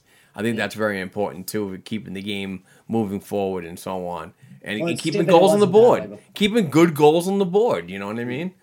So. Yeah, that offside same thing. My only thing is, there's danger with technology. Like, do I have to bring up the the targets at the All-Star game last year and what went wrong? That segment took an hour and a half when it's only designed to be a 20-minute segment or whatever. So that's the only thing that concerns me. I mean, I'm sure, I'm sure very brilliant, ice, sports, whatever, physicists or whoever are working on this. I don't know whose job it is to come up with this kind of technology, but a combination of computer people and sports engineering people. So that's my only concern, is introducing new technologies without really testing the technologies. Like, until I see it a little bit in regular games and I know it's working, generally there's not because this is the NHL, and the last thing we need is Tortorella losing his mind on the bench during playoffs, because this is when the puck is going to decide to not censor the goal that clearly went in, but now we've taken away the ability to call it. I'm not saying they're using it in lieu of. They're probably going to still call Toronto as necessary. You know what I mean? Yep. Because it's a new technology till it's proven. Remember how awesome those pucks with the trail were going to be? Those lasted for 12 and a half seconds because it was even the 20 worst years ago. I hated them. Oh my God. I was like, are we all tripping? What the hell? I can't watch a hockey game like this. What I do like about the technology is it's going to be more increased on player performance, individual player performance, when you're on and off the ice, and how your time is actually tracked. Plus minus is not a huge stat, but that would be, if you're on when it happens, it'll definitely be detailed. But there's another thing about this whole technology that is kind of scary when you think about it as a player. And I'm not a player. I'm just speaking as what I've read from previous articles about this. Is like this could be a very interesting topic about negotiations for further contracts. Like these guys are gonna have they're gonna be tapped into their heart rates and all this stuff and this and that. So if a player is deemed unhealthy in a certain technology area that an organization might want to say that we're concerned about, that could be used as a negotiation thing. Like, hey, listen, you might have a heart problem that we're not fully invested on, signing long term. See, that's going to be interesting because it's a union, and that can be discrimination based on precondition. So that's going to open up a whole lot of privacy and whatever issues, because just because you have access to that info does not now allow you to create a reason to get rid of people either. So on one hand, it's great because you know what? It allows a team to know. So obviously, whatever. So Lundqvist right now, right? He had to have open heart surgery, thing. So on one successful, hand, by the way, thank God. Yes, very successful. Yep. And we thinking because Hank's awesome. We all love, you know what I mean? Big fan of the fucking Lundqvist. Yeah, definitely. Love that dude. And so on one hand, it might be good for preventative, like when Jay Meester went down or whatever last year, things like that. So on one hand, it's going to be awesome to help keep them healthy. But that's going to be the ethical and legal thing that will come up, is that's also personal health info. Just like the NHL can't go, guess what? So-and-so has gonorrhea. You can't do that. It's a private. Right. So that'll be interesting in future negotiations. They can't even fucking agree get the escrow right. Can you imagine negotiating how much of your test results beyond the normal? Yeah, no kidding. Oh God, that'll be a whole can of worms. But I do think technology is good, and it's a double-edged sword, right? So you got to get it right. You also have to decide how long you're going to try let it be wrong until you get it right. So we'll see how it rolls out. Are they using them in all games? Like this is going forward? Or are they going to test them this season? No, this is going to be everywhere. So everyone starting this season. Starting this season, I didn't get to read that article. I don't know why I meant Matt Porter actually had it in the Boston Globe. Follow him on Twitter at Matty Ports. See, this is the problem, is I like things, so I remember to go back and look at them. Like, say I'm at work, and then I always see it. retweet, because you can look back on your timeline and follow that. That's why I retweet everything. And people say, oh, you're just being a homer and this and that. I'm like, no. It's because I want to remind myself to read stuff. The problem is I retweet everything, and then I'll be bogged down looking through my retweets. I try to jot down who it was so I can look up in Matt Porter's thing and look, whatever. I don't know. I'm a spazzo with that. But okay. So that being said, we now have, you said Vancouver, right? So we now have two teams that are having things shut down by the National Hockey League, and we haven't even, this is the part where we start understanding. 6 now that shut down their facilities, not 2. Right. But we know that. So this is the NHL's new look of, this is how to do your sport not in the bubble, right? Because we in the NBA both did really excellent jobs with the bubble once everyone was settled in and whatever. 0 tests coming in, everything. Everyone came in and out perfectly fine. Even the Tampa Bay Lightning, who went home and slopped spit with 30,000 people and you know what I mean. You see Pat Maroon Gross. Sorry, don't throw me off. So, anyways, the other day, first thing, like kind of in the morning when training camp practices would start, there was no training camp today, Dallas Stars. The league will address it later, which was a red flag for COVID. They have like 15 people on staff right now, players and whoever, something like that. Don't quote me directly. There could be more now or less, but that was. So they closed down the Dallas Stars. They're already talking rescheduling their games. That means rescheduling other people's games. Vancouver came out not that long ago, and there's a few other facilities that have been shut down. So this is our first week of, is this going to proceed as we all hope it does, with little or minimal?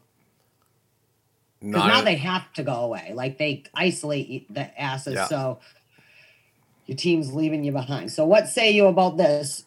Does this make you nervous for at least this first month, maybe, to see what's going to happen? It doesn't matter what's it scenario, sports related or just general humanity. This is just a curveball that's been thrown and continues to be thrown every time. It's just we have to adapt to what's going on with the world these days, and unfortunately, people and players are getting struck with this thing, and it's shutting down facilities, and it's putting organizations in a very difficult situation when it's coming down to like the 11th hour. I mean, this season starts on the 14th of January, 2021, and for this all to open up, it's expected. Yes, it is. But how is it going to be maintained, and how strict is everything going to be? Might come down to tightening everything up, you know. And I do want to say something that I do happen to know people that go to the Warrior Ice Arena to support the Boston Bruins, but I'm not thrilled about hearing about fans being around and like hanging out with when players leave and getting, you know, autographs and so on. This is a time when we need to buckle down as society and like fight the power and fight this together. And if you want hockey to keep going, you should really limit your time with these players, because outside exposure is a serious freaking thing. Whether you're a masked man, a masked person or not, please be smart about this thing. I mean, it really bothers me that security wasn't around to like, or is not around at any of these facilities to like keep the fans away, because this is nothing to joke about. It's not a joke. It's, you know, let's get back to reality in October. You know, frustrating. Especially because it's indoor. It's not like football or baseball. At least they're outside, and you can, they're giant stadiums that even when you cut them down to 25, like yesterday, my Bills played, and it was the first time the fans had been in the stands all year. The governor gave like special permission. I think it was probably just a way to not have his people hate him at this point, but for some fans to be in the stands, you know, and also it was the first playoff game in forever and win in forever and a day, but that's fine. But at least that's outside, which is part of what they say, right? Like activities outside tend to be more safe because you naturally have like circulation air in this. I get that, but why take a chance? I'm not saying that, but I'm just saying, like, at least if you're an outdoor sport, there's an argument you could make. You're setting up better conditions. Just like in the summer, we had cases were kind of settling out because people aren't all shoved in poorly ventilated buildings with whatever, you know, and I don't think that you should risk it. I know, like, even where you might be able to, I know the Sharks are opting to not have fans in the stands either way. Like, even if California is allowing it, they're just not. It really sucks as fans. But I think the important thing is the players, it's hard enough to just control the 300 people that are going to be associated with each organization, you know, like, because this year it's not like the bubble. You could only bring so many people in. You're going to travel with the essential people you would always travel with. You know what I mean? Yeah. And it's better to limit as much contact with them as possible. I honestly think it would be more healthy to figure out how to have families be with them sometimes than to worry about the fans. And that sucks because I know the players love the fans.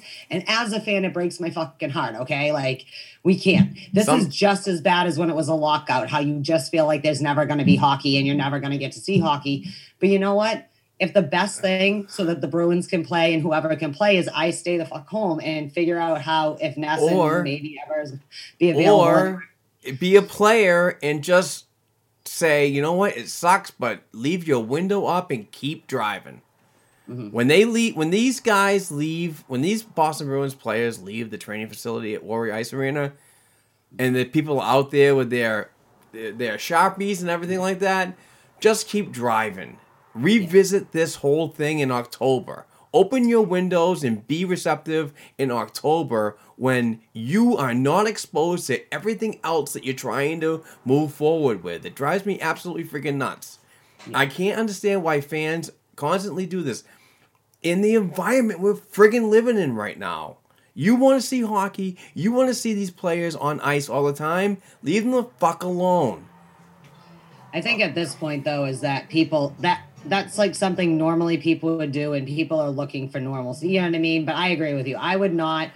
I mean, if you want to still have fan meet and greets, you've got to control that environment. It's got to be I sold 50 tickets for people to come in and meet Patrice Bergeron, and they have to show proof of vaccination / not that the COVID tests are perfect by any means, but at least if you've been swabbed in the last 48 hours and it came back, or maybe you have to have 2 negative. Just like I know the Bills game, like you had to have proof you had, whatever. They weren't just letting people in, like, let me take your temperature and then you can come in here. Like you had to prove that you would be 99% sure that if you walk in here, you're not infecting anybody else, right, or you're not getting it, What's interesting to me just on this is that if you look at the key dates, right? So May 18th is supposed to be the last regular season game. We're playing the Rangers that day, and that is the last day to play.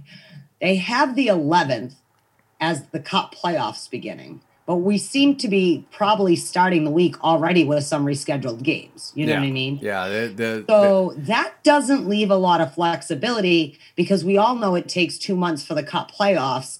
And you have to award the Cup by July 9th to not run into, the only closest thing for the NHL itself right around there is the expansion draft list is due on the 17th because there's a couple weeks in between before they do the NHL draft.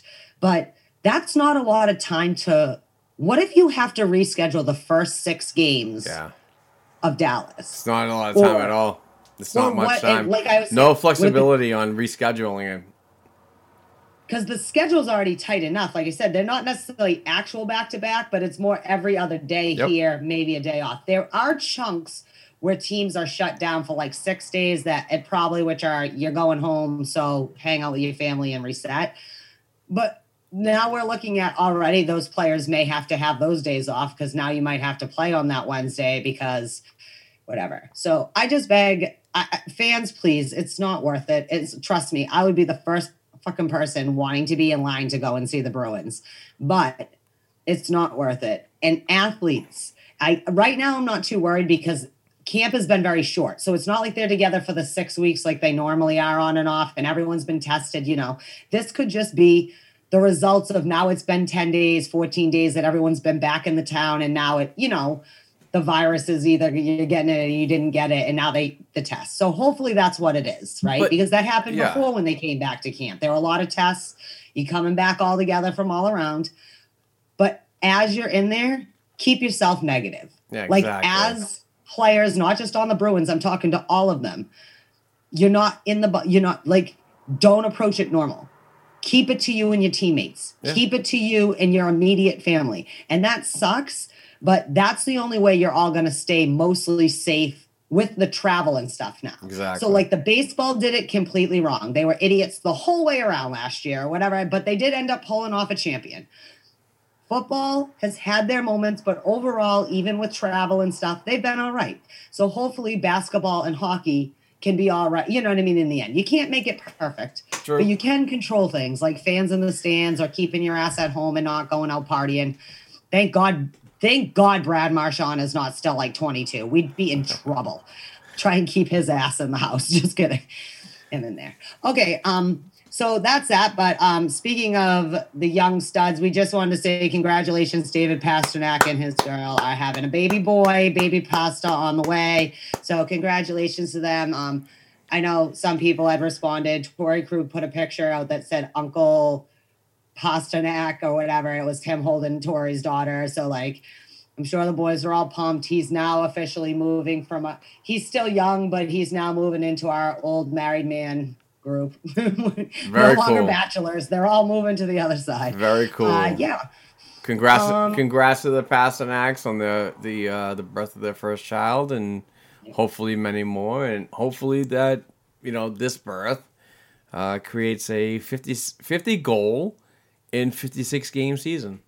Yeah, maybe. Let's complete this goal and not be like compared to or right aligned with Ovechkin this time.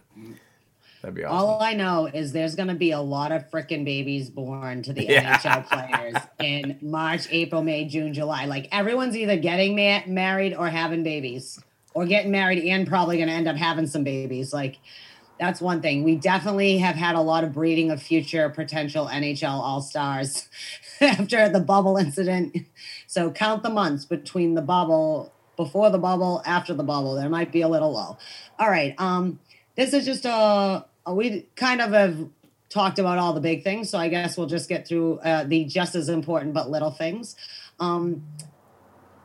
This is random, but the NWHL is going to their bubble on the, I believe play starts the 23rd for them. So once again, follow the Boston Pride. They're awesome. If you're not following them, we don't know what's wrong with you. Mark and I both agree you should be doing it. And if you are not, and if we say it, we mean it. We don't not mean it.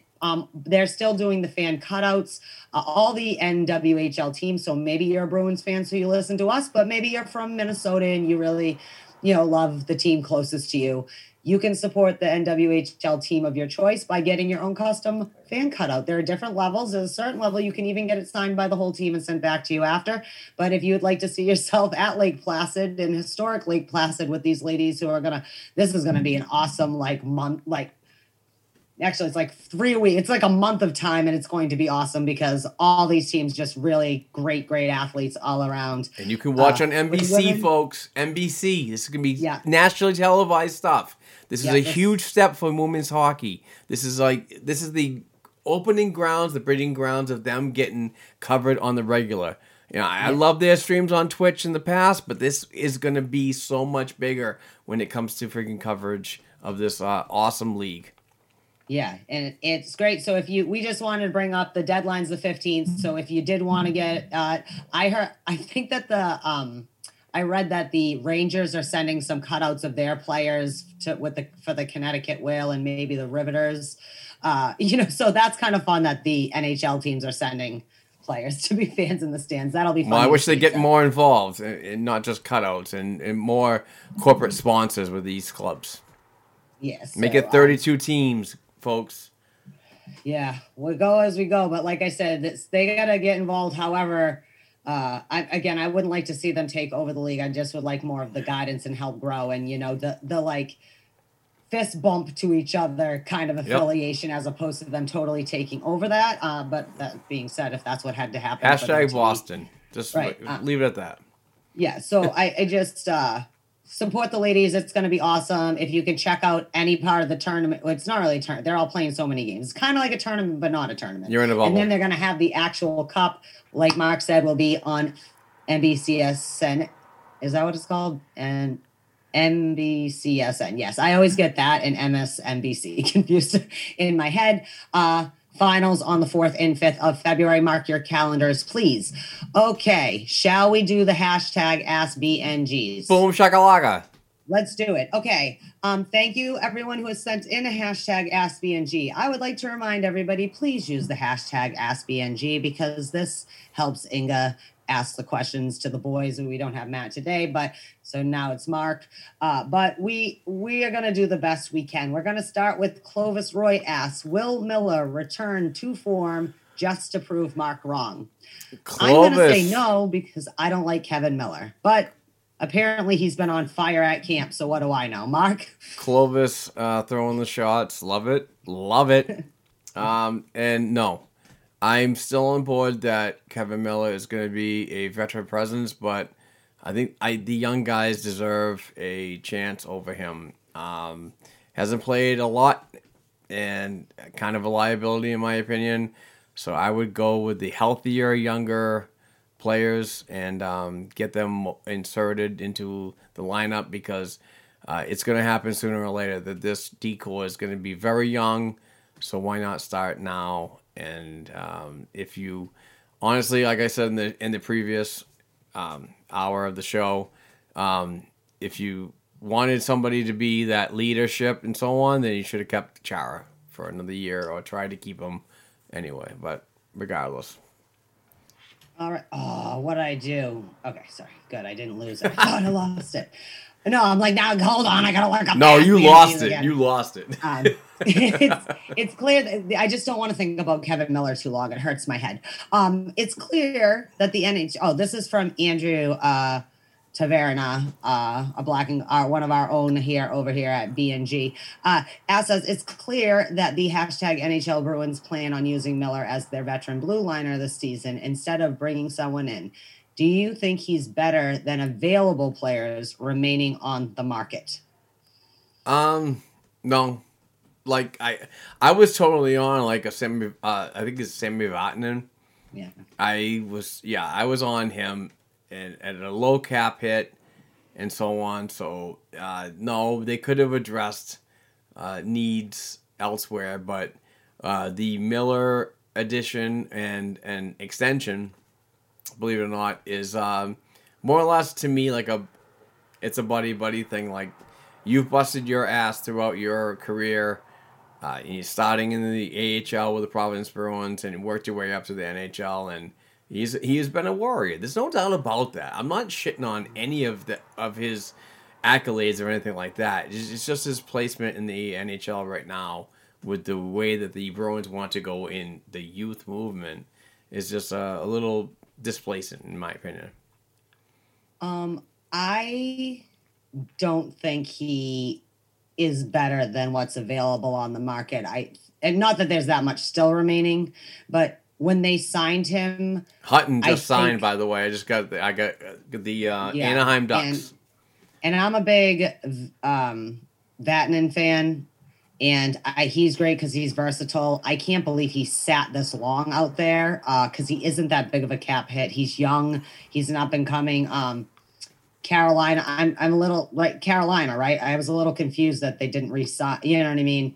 Him, but Jersey's better for it. And I think that when they re-signed Miller, they had already decided they weren't going to bother to get a defenseman. Why they decided that, I have no idea, Andrew. And thank you, by the way. This question set off quite the Twitter chain of discussion about our blue line, which makes me happy because I love the defense. I don't know if I love this defense yet. I haven't seen them play any games, but I'll let you know on that. But no, I think that before you ever considered, and again, nothing, I don't like him as not my cup of tea necessarily as a player, but definitely I will not take away. This dude loves this team. He loves his teammates. He is a warrior. He is a fighter, but I would never have given him that much money. I just wouldn't have. I would have just made him have a PTO. I would have signed a Sami Vatanen to say, hey, can you keep up with the young defenseman of this league anymore? You know what I mean? Like, see what you can do. If you can still do what your skill set is, great.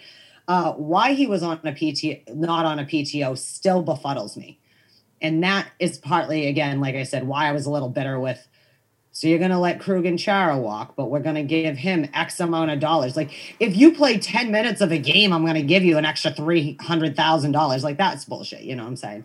So anyways, no, Andrew, I do not think he was the best thing. Do I think that he seems to be maybe one of the best options we have? That's great. But I don't know if I personally feel better about that. You know what I mean? So let's see what else we have here. Sorry, again, it is hard to pull up when hashtag BNG Use it, Yeah, please. no, I have it up, but the way people do it, like you said. No, I'm So just we have, talking. Bill- Hashtag Oh. BNG. Use it, please.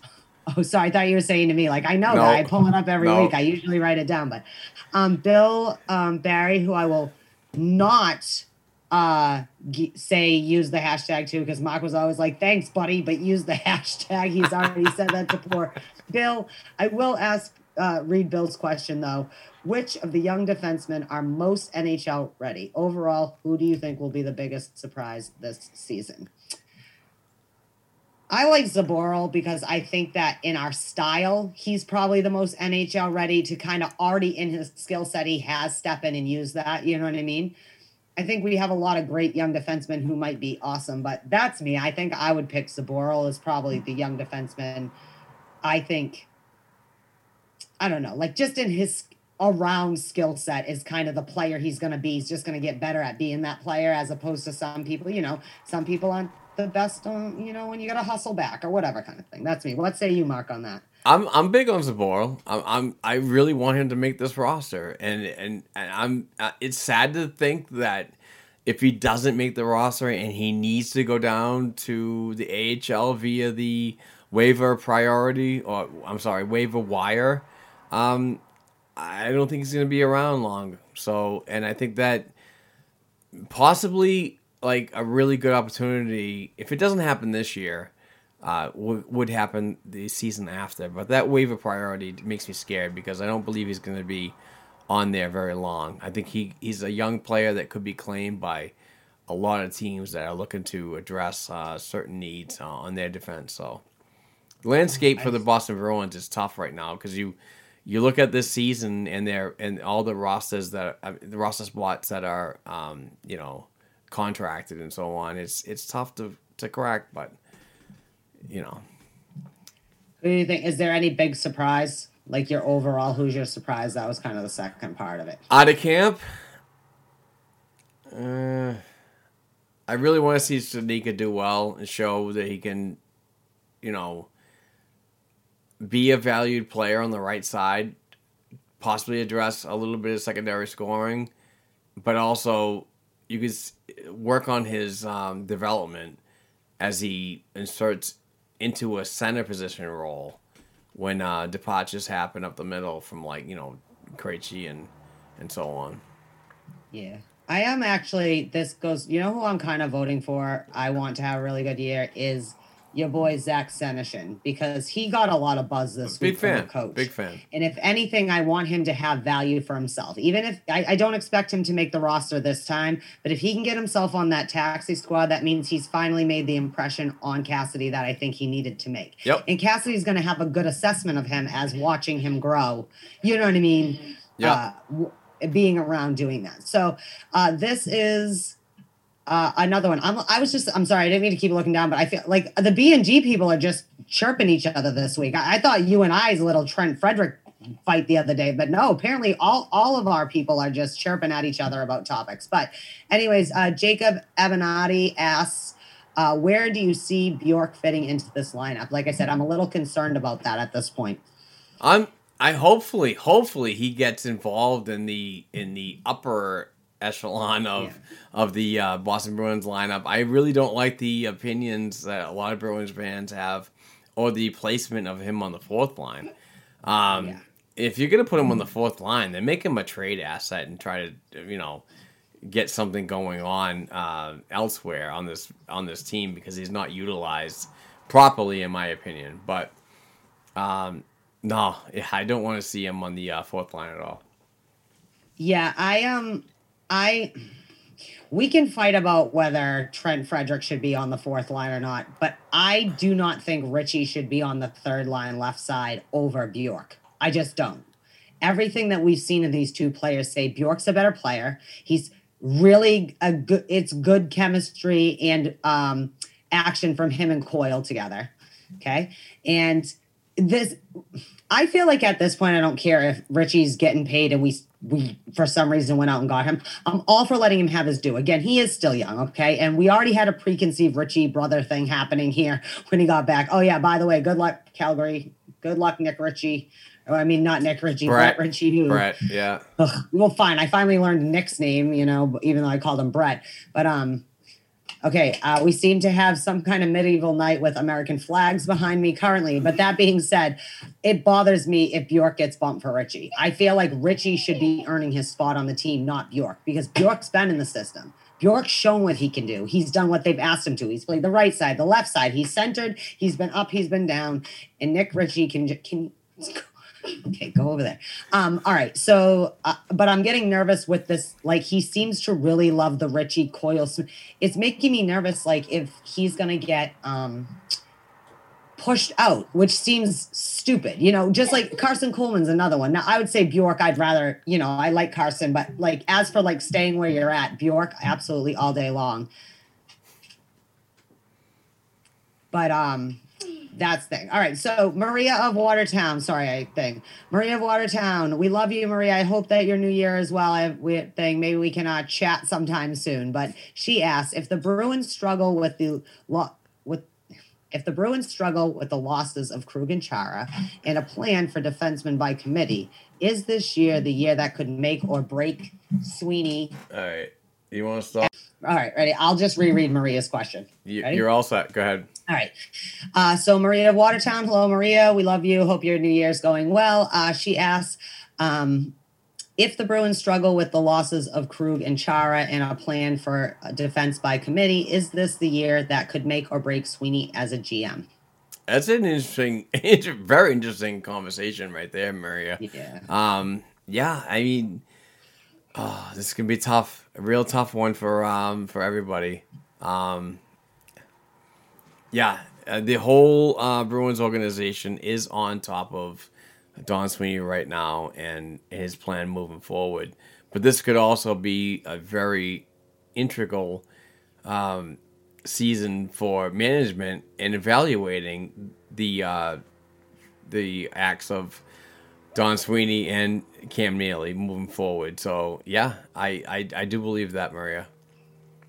Yes, I have to agree, Maria. I absolutely think that they're both in the hot seat. Don Sweeney's got again, I'm not convinced it's all just coming from above. I think that Sweeney and Neely are in the hot seat, and we'll see if what they're doing or have done or what's going on this season, and that's happened in the offseason. But I agree. I think Sweeney better refine that plan and prove that the plan's working out. And I get a little concerned, like I said last week. I think it's not necessarily player egos that are starting to get in the way a little. It's like almost like Sweeney needs these draft picks to work out on some level. Do you know what I mean? Like, he needs to show that they are at least something. They're not throwaways, because they were all high draft picks. You know what I mean? And maybe they shouldn't have all been drafted where they were drafted. That's either. But thank you for the question, Maria. I definitely think Sweeney is in the hot seat, probably nearly too at this point. Midwest Chirps podcast asks, what is your opinion of David Krejci being assistant captain? Do you think it should have gone to a younger player like Charlie McAvoy or Jake DeBrusk? You answer that, please, first. Do you think how do you feel about Krejci being assistant captain? Should have gone to somebody younger? No, I'm good with it. I'm good with Krejci being he's the veteran. He's been around for a while. I think that's the way it should be done. And I know I'm doubling down on the whole thing about Bergeron possibly not taking it because he's like one of those people that's just a quiet leader and so on. But I think this is good for him in his last season. And also probably could be a good thing for negotiating further retention, and he could be a player that could be signed for another year or two. So, yeah, I don't have an issue with it because I don't think that necessarily putting a C on a young kid is a good thing. Sometimes it puts pressure that doesn't need to be there. You know what I mean? Yet. I think, though, that people seem to forget David Krejci has been an assistant captain. The only person who got a new letter was Brad Marchand. Like, do you know what I mean? Like, Krejci's been assistant captain. He's been for a long time on and off in this organization. So, like, I would think it'd be weird if Krejci didn't have the A. You know what I mean? Like, that'd be weird to me because the pecking order for, like, just how, and it was, like, Chara, and now Chara's not here, so obviously Bergeron gets the C.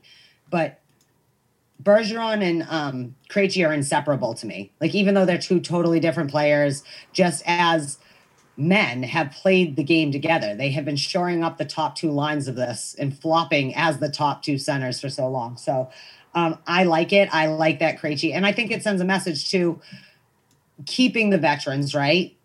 As they're the ones who have this culture. Now that Chara's not here, it's on them to keep the culture, quote unquote, going. Yes. So I think it's actually better. Do I think when Bergeron's gone in 2 years, 3 years, whatever it'll be, I think then you'll see McAvoy or Carlo or whoever, by then. I am not on the Charlie Coyle kick as much as everyone is. Like, people are like, not because I don't like Charlie Coyle, but for me is a couple things, right? One, the Bruins always have our great ones are the defensemen. Like, most of our great, like when you think of the thing, captains or whatever, the longest serving captains and things like that tend to be. And that's why I lean towards McAvoy maybe going up there. But all right, this one came in late, but we'll take it because it's from Eric Blackie. So listen to me, Eric. Oh, yeah. When I say 12:30, I mean 12:30, buddy. Big fan of the Eric Blackie. And his cousin Chris Blackie. Yes, I like Chris. Host of the Big Bad Bruins podcast, which you should be listening to. Yeah, posted a picture of Krejci, like, Bruins hockey or whatever. And I was like, it makes me happy just to see this picture of Krejci, like, thing. All right. So he asks, are the Bees looking to add anyone before the start of the season? What do you think? We still have a couple days. They could cut a bunch of people and still sign someone. I honestly don't think so. I mean, PTOs could happen and so on, but honestly, contracted players that come in and so on, I don't believe so. I think they're going to do it by committee and keep their salary cap the way it is right now and have some wiggle room at that $3 million range when it comes down to, what am I thinking of? The trade deadline. I mean, yeah, that's what I meant. Okay, so what we had I'm sorry. Blech. Hello. All right, we're almost done, people. I'm going to keep it together the last few minutes. Stop rushing. Breathe. Thank you for all. No, I meant to say thank you for your hashtag AskBNG questions. I believe Mark has a This Week in Bruins history for us, but then it got confused in my brain. Shock of shocks. I do. This Week in Bruins history, it was actually yesterday, was when the Boston Bruins officially retired the number 4 jersey. Or number. Sorry, the number. And shout out to Black and Gold Productions writer Amy Tomlin. She did a fantastic article about that day. And please go to blackandgoldhockey.com and check out that article. She did a fantastic job. And very proud to have her here. And she does a lot of birthday and historical stuff about the Boston Bruins. So, yeah. I really enjoyed the article, the Milt Schmidt article. Yes. That came out. Also, because I love that dude, and I just thought it was very, that goes into what we're saying next. This week, that was This Week in Bruins history. This week in future history, don't forget the 2 Jersey games. But we're about done here. We've done the topics. We've done the hashtag BNGs. So I just want to, not as well as Matt normally does, but want to say, don't forget to go over to blackandgoldhockey.com for all your black and gold hockey needs. All our great writers. What do we have, like 30 writers over there? What's going on over there? We got a million writers. 30 banging out awesome content. We've got awesome podcasts, not just this podcast, but, Northern Lights and Dump and Chain. And I'm going to forget people, Bruins Breakdown. Lindros, listen to their podcast. I know I'm missing somebody, but I'm just trying to do it off the top of my head. Right. Usually Matt does this. But go there. Also, if you want some NHL gear to get going, or even say your team's still in the playoffs, feel free to go to click on the Fanatics banner on our page to help support Black and Gold Hockey. Follow me at Inga the Big Mouth. Make sure you rate and review this podcast. Spread it around, people. I love ratings and reviews. Share with all your friends.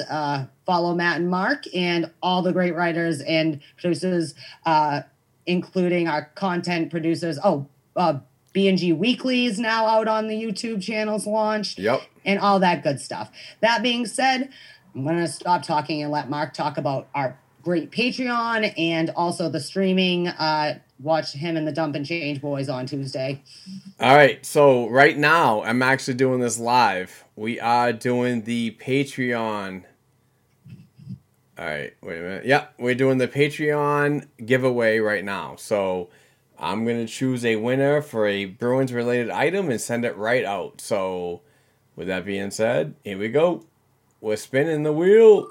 And this week's winner is Trent Barry. Nice job, Trent. Thank you so much for your contribution. I really appreciate it. And we will get you your Boston Bruins related item out as soon as possible. So okay, I'm an idiot. I meant Puck Lines Podcast. Andrew and Jacob's new. Well, I couldn't think of the name of it. I didn't want to say it wrong. Follow them too. Thank you, Trent. I thought he was going to say Trent Frederick for a minute. I was being like, you know what? I just changed my mind about Trent Frederick. If he's a friend of this podcast, he's trying to buy my affection. No, I'm just kidding. Congratulations for winning. Sorry, I just want to mention Puck Lines. They launched, and I just want everyone to follow. Exactly. But thank you very much for listening, everybody. I really appreciate it. All the contributions, the reshares, the tweets, and blah blah blah.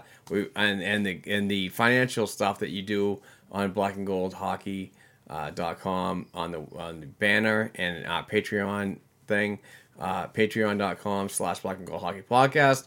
Very good, very cool to have everybody involved in that and helping us cut the cost of our out of pocket expenditures. So. With that being said, Mark Allred, Heather Ingerson, thank you for another awesome fucking week of Boston Bruins Hockey Talk. Thursday, we're doing this. 2021, baby. Bruins are fucking back. Here we go. Here we go. Here we go. 86 games in.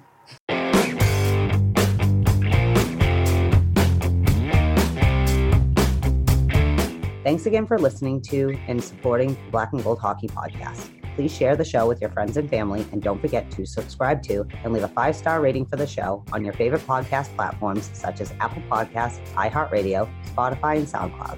Between shows, help us keep the Bruins talk going by visiting our website, blackandgoldhockey.com, by sending an email to blackandgoldhockeyblog@gmail.com, and by following the show on Twitter @blackandgoldpod. Peace out.